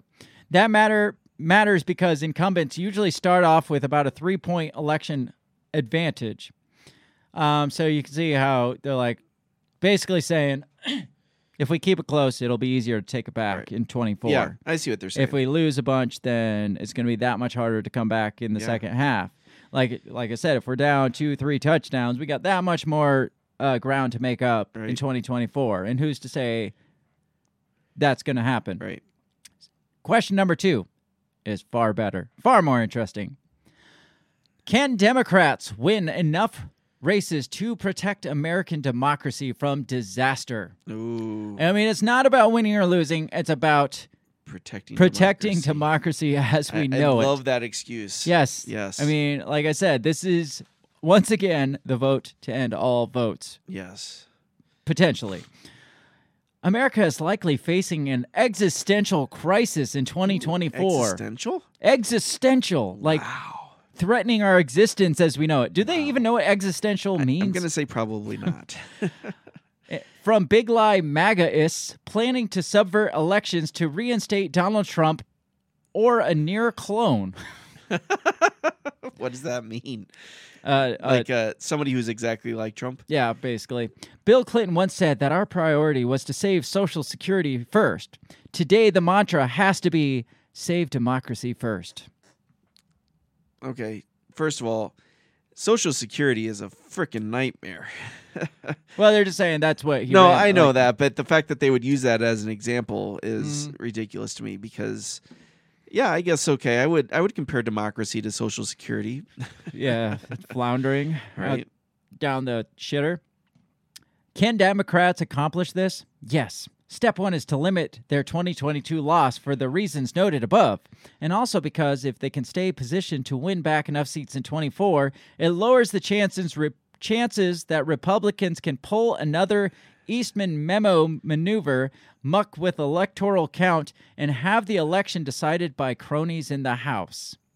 Wow, they lost me on the first part of that sentence. Second, Democrats must focus on keeping the big lie cabal from winning strategically important offices in legislative majorities in swing states. Closely divided bodies that could flip in 22 include Arizona, Georgia, Michigan, and Pennsylvania. What do you know? The four big ones from 2020 that we had the most problems with. Secretaries of state will be at the epicenter of the assault on the elections. The assault. So Democrats must hold offices like Michigan and flip offices in states like Arizona, Georgia, and Nevada. Just to give a sense of the stakes. In Colorado, the Democratic Secretary of State, a person who has received countless death threats, is up against a Republican county clerk facing criminal charges for tampering with voter equipment and who a judge barred from overseeing elections. In Pennsylvania, the Republican nominee for governor is a leading voice in election denial movement and gets to pick the Secretary of State. Democrats must win as many of the critical races as possible. And is this doable? Yes. I'm not going to read any more into this, but protection of democracy is obviously more important than winning. Of course. So you see why I said, oh, they're seeing the inevitable and they're flipping the script on this. They're no longer saying, oh, everything's great, vote for us if you want things to continue to be great, because people are seeing through the bullshit. Right. And now it's turned back into democracy's at risk here. If we don't beat these nasty Republicans, they're going to come back in full force. Yeah. And it's going to be the last one, guys. It's going to be over. There's no longer going to be elections if this happens. Justin Lightheart says, is the reason for protecting democracy so the people will agree to some kind of check measure policy that does so unilaterally and regardless of party affiliation? That's a good question. Justin, you keep asking a lot of good questions that could be a full episode of its own. I had read an article where they talked about, and I don't know if this is something you were going to mention, but they talked about the installing the justices or the judges through different districts in different states, especially battleground states, so that they could redraw election lines. This was Obama era, right? Well, this is a strategy from Eric Holder that they thought that Biden was trying to implement. Okay. And so, so redrawing election lines, but also restructuring election laws, again, under the radar, kind of like they did in 2020, so that, yes, they would lose 2022 because that's where everybody's focused, but meanwhile, these judges that are installed can change things kind of under the radar, so they'd be set up for 2024. I mean, that's probably, I'm sure they have a playbook, the same way they did in 2020. It works so great. Why would they change it? Yeah, they have this playbook. So if this doesn't succeed, we got this word gamed out. We got this played out. And the end game, obviously, is 2024 election. Absolutely. Yes. I mean, unfortunately, that is the only election anybody gives two shits about. Even though Congress is the ones calling the shots, Congress is the ones that approves the judges. They're the ones that make the laws that we hate so much. Right. But everybody knows that the whole charade is the 2024 is the presidential election. So that's the one that they are focusing on. Yeah. And they have to portray everything as a threat to democracy. So that in 2024 they can still like fall back on that, especially if Donald Trump absolutely comes running. And you know Donald Trump is cocky as fuck, and he's he's like, the king has returned. So what do you think of this whole save democracy first? Like, don't worry about the election. The main focus is save democracy. And that bothers me because as we did our show on the election kind of being saved by, back in the day, that's been their mantra. Oh, we're doing this for the good of democracy. Yeah. We're saving democracy from itself. From itself. Yeah, basically, right. And so it's like, we don't want people to vote democracy out. Right, exactly. So it's like, how far are they willing to go to save fucking democracy, right? Mm-hmm. Well, we locked people in their houses and we voted for them because, we got to let democracy prevail. Fact check this podcast says, if it weren't for fortifying the elections to ensure the right people were elected, democracy would have died.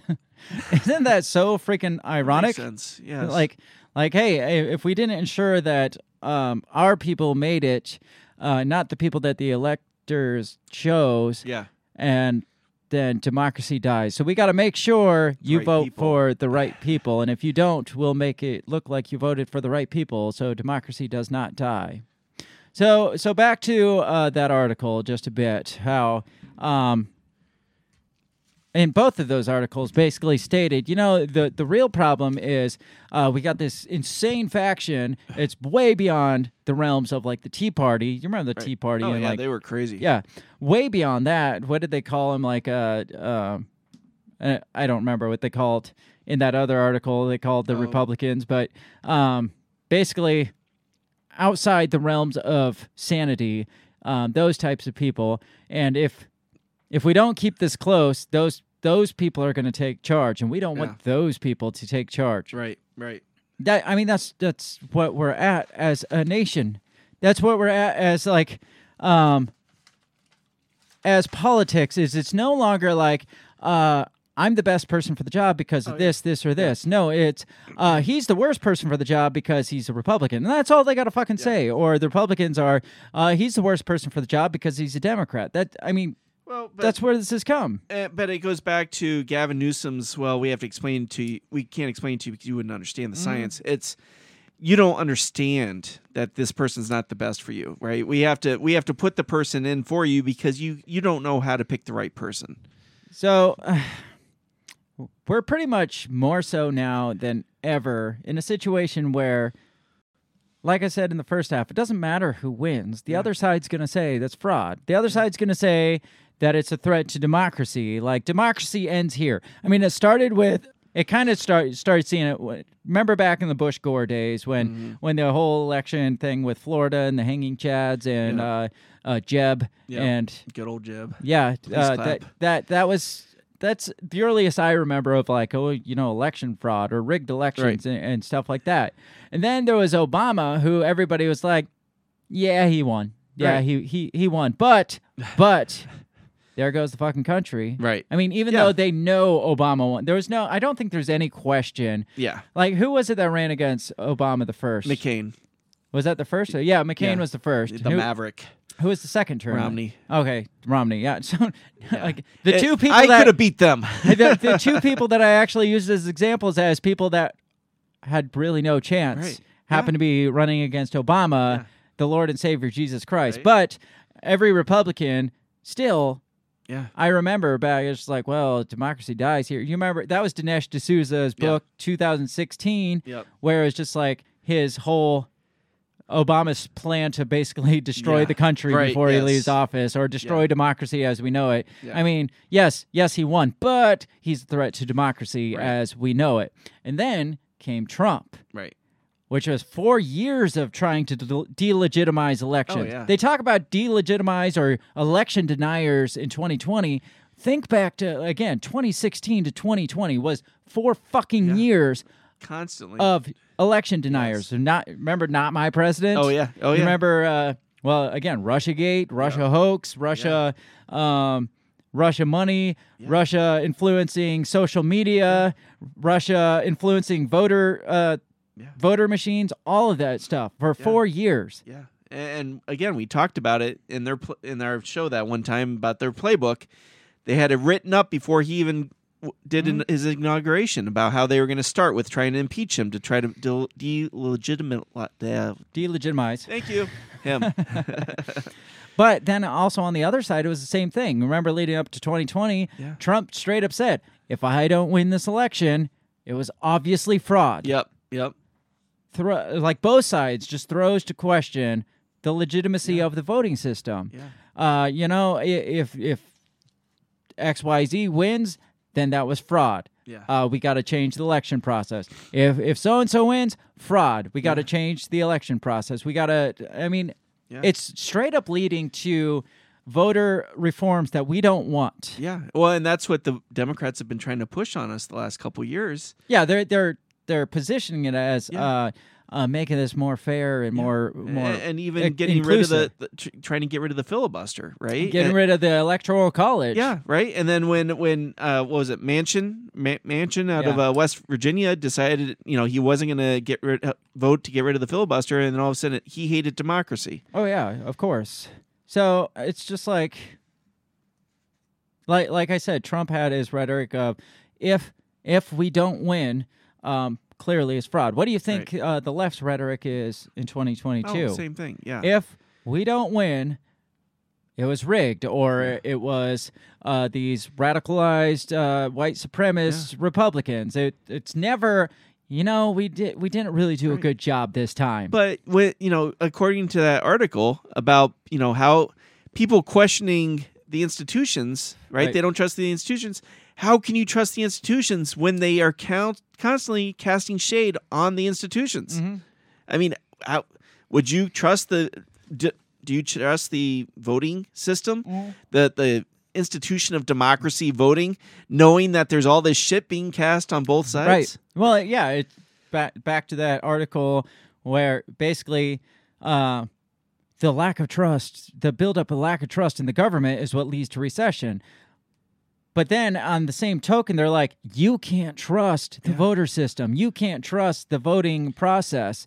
What does that do for democracy? Right, exactly. By making people believe that they can't trust democracy as we know it, like the voting system. I feel like that's more of a threat to democracy. Absolutely. I've got this final article here, and I want to talk a little bit after it. It says... This from, again, the Washington Post. It says, democracy is at stake in the midterms. The media must convey that. Nice. So you see, they've gone from, this is all well and good, to we must win to protect democracy. People must understand this. This person, this journalist, quote unquote, says, we journalists have to try harder and find new ways to convey to voters how badly things could turn out. Says, I was mesmerized this past week by two astonishing videos. This is the dramatic one. Oh, okay. One showed the stunning Kentucky Derby, where the little-known chestnut colt Rich Strike came out of nowhere to blast past the favorites and win the race by less than a length. The other showed an entire North Carolina beach house tumbling into the ocean, yet another indication of Outer Banks shoreline erosion and more generally the world's catastrophic climate change. And I couldn't help but see both as metaphors for the precarious state of the democracy in America and the news media's role in helping save the day or in succumbing to disaster. Man, this guy's a buzzkill. I'd hate to go see any movie with him. Here's what I mean. Since January 6th of last year, a growing chorus of activists, historians, and political commentators have spoken of democracy on the brink, or democracy in peril. What they mean is that thanks to paranoid, delusional, and potentially violent new strain in our nation's politics, Americans may not be able to count on future elections being conducted fairly, or the result of fair elections being accepted. Just throwing it all out the window there. It's all willy-nilly. With all this paranoia and delusional, how could Americans possibly be able to count on fair elections. Coming from a guy who watches a horse race and was like, wow, that's a metaphor for our country. This is straight up paranoid, delusional. No shit. It's like he's doing the same thing that he's like talking about. It's like, I mean, all this question of the elections, all it does is lead us to question elections. Right. Do you like repeat the words that you type before you type them? Says, at least some news organizations are taking heed. The Washington Post, who this non-biasedly is in, of course. The Washington Post established a democracy team to expand reporting. Democracy team? Team Democracy, World Police. To expand reporting on the nationwide battles over voting rules, access to polls, and efforts to create unfounded doubt about the outcome of elections. You are creating unfounded doubt. You just said Americans may not be able to count on future elections being fairly conducted. Yeah, that's strong words. But now you're talking about efforts, like battling efforts to create unfounded doubts of outcome of elections. At the New York Times, soon-to-be executive director Joe Kahn is talking frankly about the need to investigate efforts to undermine institutions that uphold democracy. If they don't, he told the Columbia Journalism Review, we're not doing our job as a leading news organization. He goes on to talk about some of these other organizations and their fight. Says, the clearest recognition I've heard so far comes last week from a managing editor for CNN.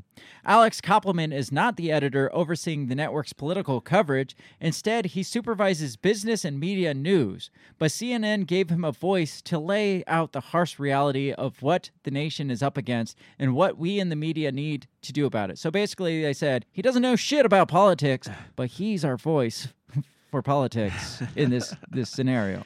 That seems about right. Koppelman underscored what we should all be clear about by now, that most of the Republican Party publicly touts the lie that Donald Trump won the 2020 election, but that the vote was rigged and victory stolen from him. The Republican elected officials who won't back Trump are being driven out of office by his faithful. Those true believers think there is no way Trump could lose a presidential election, he wrote, and maybe no Republican nominee could. That makes the outcome of this year's midterm elections extraordinarily consequential.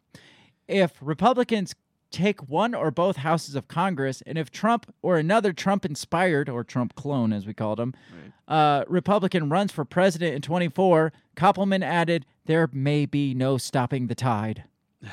These true believers will see to it that Republican nominee is declared the winner, even if it takes a coup to do so. Let's face it, we saw that very thing attempted on January 6th last year when a violent mob stormed the Capitol and demanded the election results be reversed. Nor is it just about elections to Congress. Secretary of State elections across the country may prove even more consequential because those officials oversee elections, control the machinery, and vastly influence public opinion, which their pronouncements about the integrity of the vote. University of Michigan law professor Barbara McQuaid pointed out in the Times piece that 27 states will choose a Secretary of State this fall, and in 17 of those states, including some key electoral battlegrounds, at least one of the Republican candidates denies that President Biden is legitimate president. How do they know that? Because they probably said it. So we got these secretaries of states of the states. Yes. That are saying, Biden shouldn't be president. So that's obviously detrimental to democracy too. Sure. So we can't allow even them to get elected. Right. So they're saying even more consequential is these state secretary of states that nobody really pays two shits to, because they're the ones that would send up the electorates. Right. And the governors would send up electorates. So we got to put the right people in those positions, but aren't too. those appointed positions, I believe? Not the Secretary of State one. No, it is, but that's why the governor races are so important, right. because they appoint. Which is mostly Republican. Yes. But do American citizens get it? Do they fully recognize that our precious democracy may soon fall into history's sea? If they think about it all, have they resigned themselves to what they consider the inevitable and not recognize that preserving that democracy is every bit as possible, if unlikely, as that Churchill Downs stunner? Wow, I like how he tied it back together. Yeah. That was very clever. My sense is that the news media has to try harder and differently to get this message across to voters, who are the only ones who can truly protect democracy. How many times they got to say protect democracy in this article? I'm surprised he's telling us the voters can do that. Yeah, I know. When you look back in 2020, they're like, it's too fragile to leave it to you We can't let guys. the voters handle this. How can news organizations do this? Is it just more of the tried and true, good, solid, aggressive reporting? Wow. Well, if we see some, we might let you know that. Yeah. Please show us an example of tried and true, good, solid reporting, like truthful, honest reporting. That'd be fantastic. Yes, that would be nice. Or is it another approach necessary? And if so, what might that be? When I followed up by phone with Koppelman, he suggested that the newsroom leaders take time to ask themselves and their teams this basic question: does our audience understand what the stakes of this election are? Given the press of daily deadlines and the constant flow of news, journalists don't always take that step back to assess the overall impact of their coverage. We have to spend that time now, he told me. God, goes on and on and on. It says the midterm elections may be the most consequential ones in American history. Wow. Damn, he threw that card out there. They're less than 6 months away, and many Americans don't understand how high the stakes really are. There's not much time to fix that. It's time to act now. It will require a come-from-behind sprint like the one Rich Strike pulled off. If we fail, we may see American democracy tumble into oblivion like that North Carolina beach house and never to be seen whole again. Can we nominate him for a Pulitzer? Because that is beautiful, right? That is fantastic. Wow. That's the strategy. Once again, democracy is at stake here.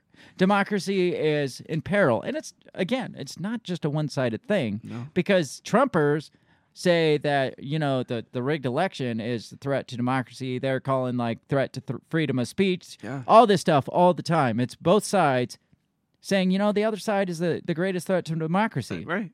What happens when you have a union, quote unquote, in big giant quotes, where both sides view the other side as the greatest threat to democracy? What happens? Yeah. I mean, it comes to blows, I'd imagine. Yeah, how do you stay out of a civil war type scenario when both sides have been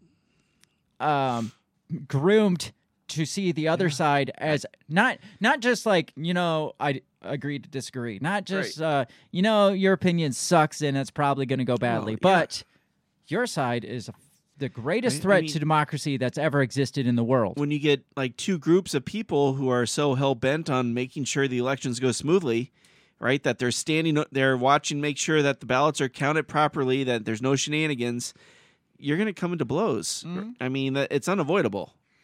Well, that's not enough. You see their strategy, how just, watching elections isn't enough. We got to take these other steps. We got to go a step further. Yeah. We got to, I don't know, go on the offensive here. We got to, you get them sitting there and it's like, okay, we're going to count a vote and you count a vote. And then we're like, same time. Let's see it.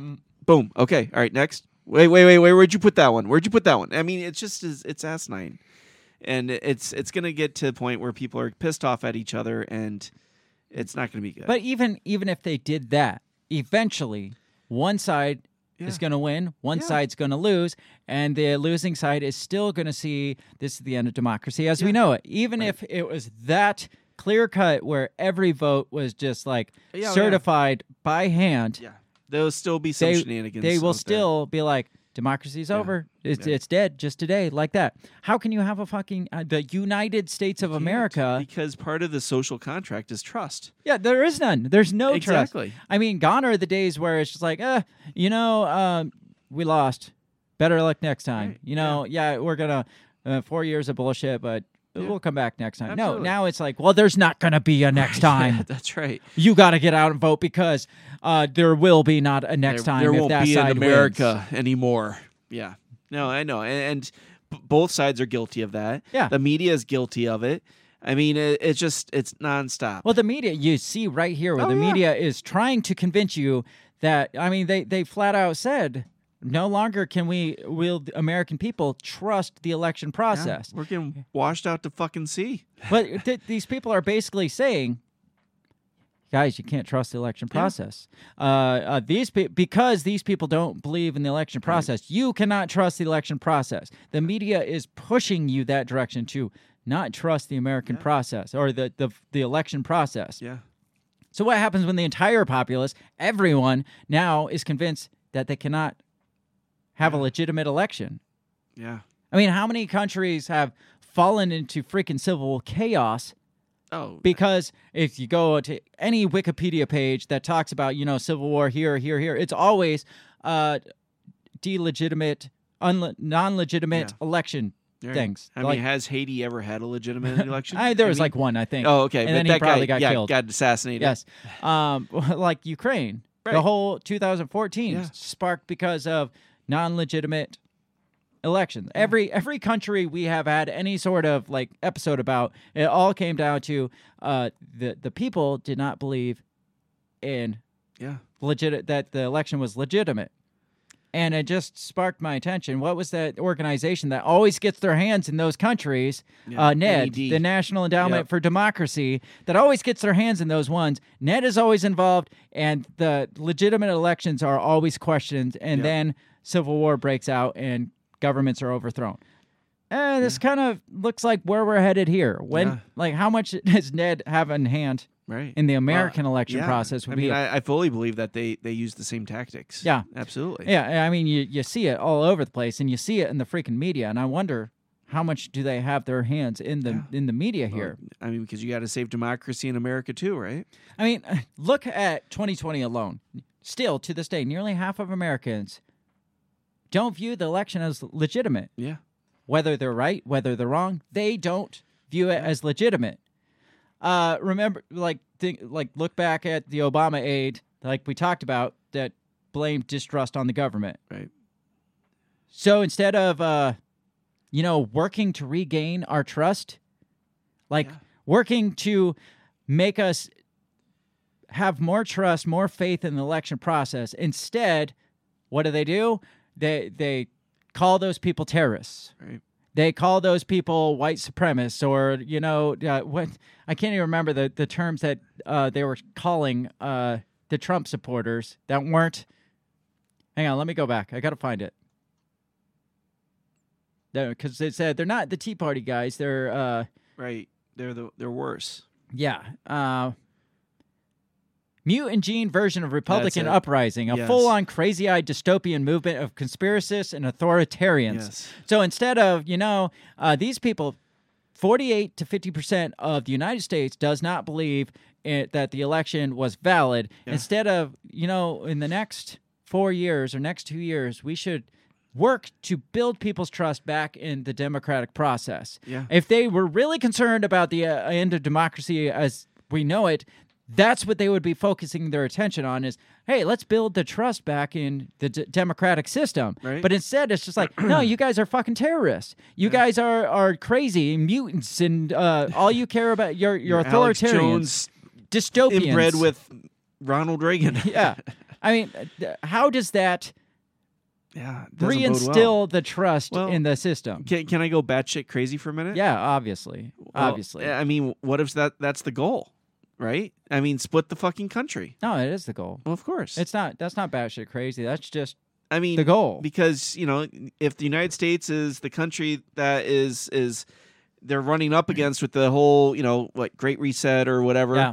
I mean, break the country in two. It's easier to handle that way. Yeah, I mean, you see, like, the World Economic Forum basically pointing at us and saying, well, they can't get shit done over there. They're always fighting with each other. How are they going to fight, actually get anything done? Well, we don't have power to do anything globally. And we can't force them because they're fucking guns. Yeah, so we got to get rid of those. So there's no, trying to bring this back. There's no trying to, extend an olive branch and say, can we just agree that one side will win and one side will lose? The media won't do it. The politicians won't do it. Now you are the freaking enemy. Yeah. You're not just, the other guy that has a Yeah.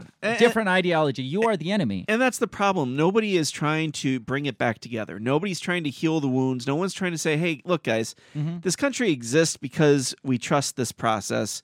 And we have to come back together and trust the American people and trust the process. And nobody's saying that. Everybody else is saying, you can't be trusted with it. We need to take it over. And don't trust the system because the system's fucked. So where does that leave you? But you are the system. Right, exactly. But it, like I said, I think at the beginning of this half, this is more of a threat to democracy than Trump supporters, than this election, because the more people that distrust the voting system or the voting process, less people are going to go vote. Yeah. Because they're like, well, it doesn't work anyway, we're not going to go vote. The less people that vote means, well, somebody's going to get elected. Right. But now there's not that direct representation of the voters because less people you're getting like a small handful of people that are putting people in office that don't represent the general population. So now there's not the direct representation, which leads then to less trust in the government because it's like, well, that's not my president. That's not my senator. I didn't vote for him. And that just leads to less people trusting the voting system. And it's just like spirals downward to the point where there's nothing left. And I think, I believe in my gut that Trump was not supposed to be elected, right? It was Hillary's show. She was supposed to get it. He stole it from her. That was totally unexpected by the powers that be. And after that, that's when they were like, shit, we got to figure out how to regulate this because we can't let that happen again. Yeah. So they made sure it didn't happen again. And whether you like Trump or not, I don't think the election process will ever be the same. I don't think so either. And they don't want it to be the same. And if people eventually get to the point where nobody trusts the election system, which is where we're headed, then yes, there is going to be more January 6th incidents and worse, like actual insurrections, like actual violence where people are like blowing shit up at elections. Yeah.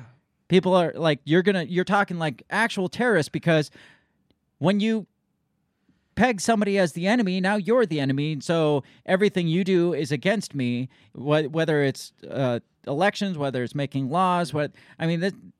You've made that person out to be the other side, out to be the enemy. That's why we got this guy camped out of freaking Brett Kavanaugh's house waiting to like freaking stab him and shoot him with a freaking Glock because you've made the right the enemy or you've made the left the enemy. Yeah. I mean, absolutely. It's just what the only direction it can head is more violence because we've chipped away at the trust, intentionally chipped away at the trust in the election system, in the democratic system, because in the name of protecting democracy, we got to chip away at the trust in it. Yeah. So people realize, I can't really trust the way it is now. So you do democracy for us. Right. Yeah. Democracy 2.0, where the government does democracy for us, and you tell us how democracy should work. You tell us who the best candidate is for us. Right? Solutions to this?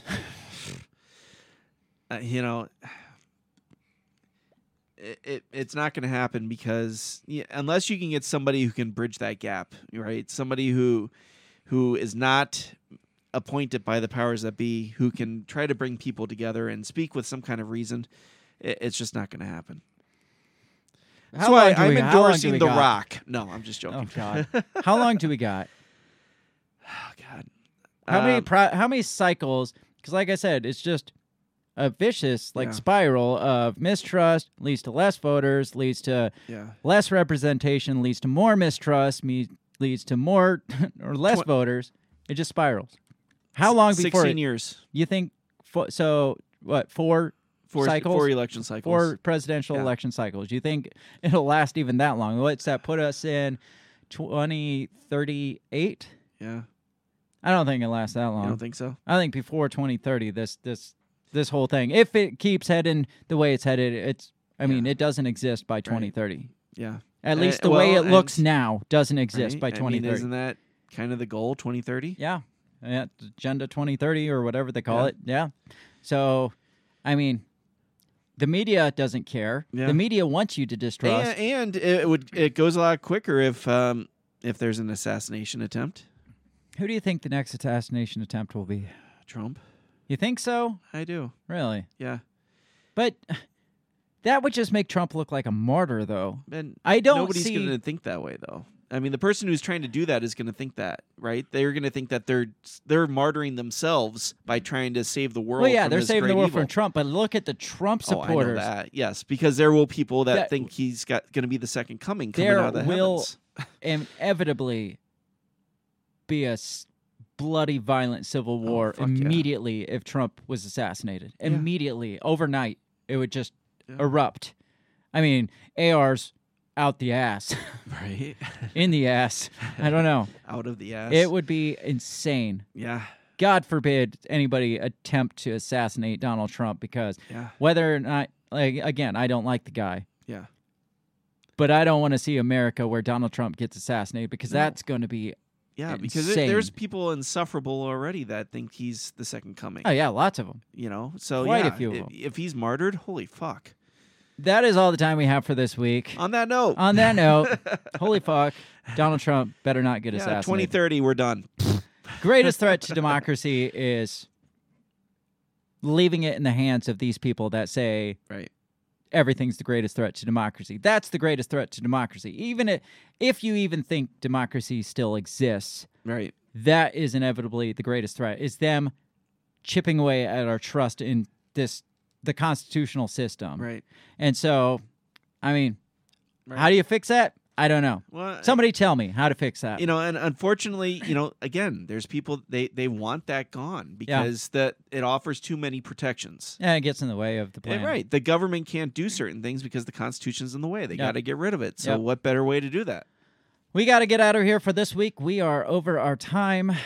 Tell us what you think of all this. This is a dark one. It's a negative one, but I was trying to find a way to flip it. But there is none. I mean, it's going to be a midterm shit show, and it's only going to these ideologies are going to get more in your face as we get closer to the midterms of how you can't trust the Democrats, how you can't trust the Republican, how democracy will be over, how once again this is the election to end elections. So keep your eye out on that because it's going to be fun. But on the plus side, you get to catch Biden on Jimmy Kimmel. That is true. Go back and watch that. We're out of here for this week. Make sure you check us out all over social media. Come back here for the weekend wrap-up, which we do stream live either Saturday or Sunday, depending on when we have available. So check that out. Otherwise, be back here next Monday. What's next Monday? Either next Monday or Tuesday. One Monday this month I got a bump to Tuesday because of ball games again. Gotcha. So I'll let you know, but either Monday or Tuesday, mostly 98% of the time, every Monday night, 7 p.m. Central Standard Time. Thank you for everybody who jumped in the comments and helped keep this thing going because we love the interaction. Absolutely. We love hearing from you guys. Come back next week and continue to do the same thing. Bring 2 friends with you when you come because that will just be more. That's Thank you. On that note, we got to get out of here. Have a great rest of your week. We'll talk to you next time. Peace. Goodbye. The Break the Bell podcast is brought to you by you. So pat yourself on the back because without you, we would be talking to ourselves. A special thanks to our Patreon members, Justin Zielinski, Remso Martinez, Stephanie Parker, and T.O. Jacobson. A shout out to our sponsors, Run Your Mouth Coffee, the On the Run podcast, and Goulash Media. If you'd like to help support us, visit patreon.com/breakthebell or buy our garbage at breakthebell.bigcartel.com. Get back here next week and let us continue to invade your ear holes. And as always, never stop talking.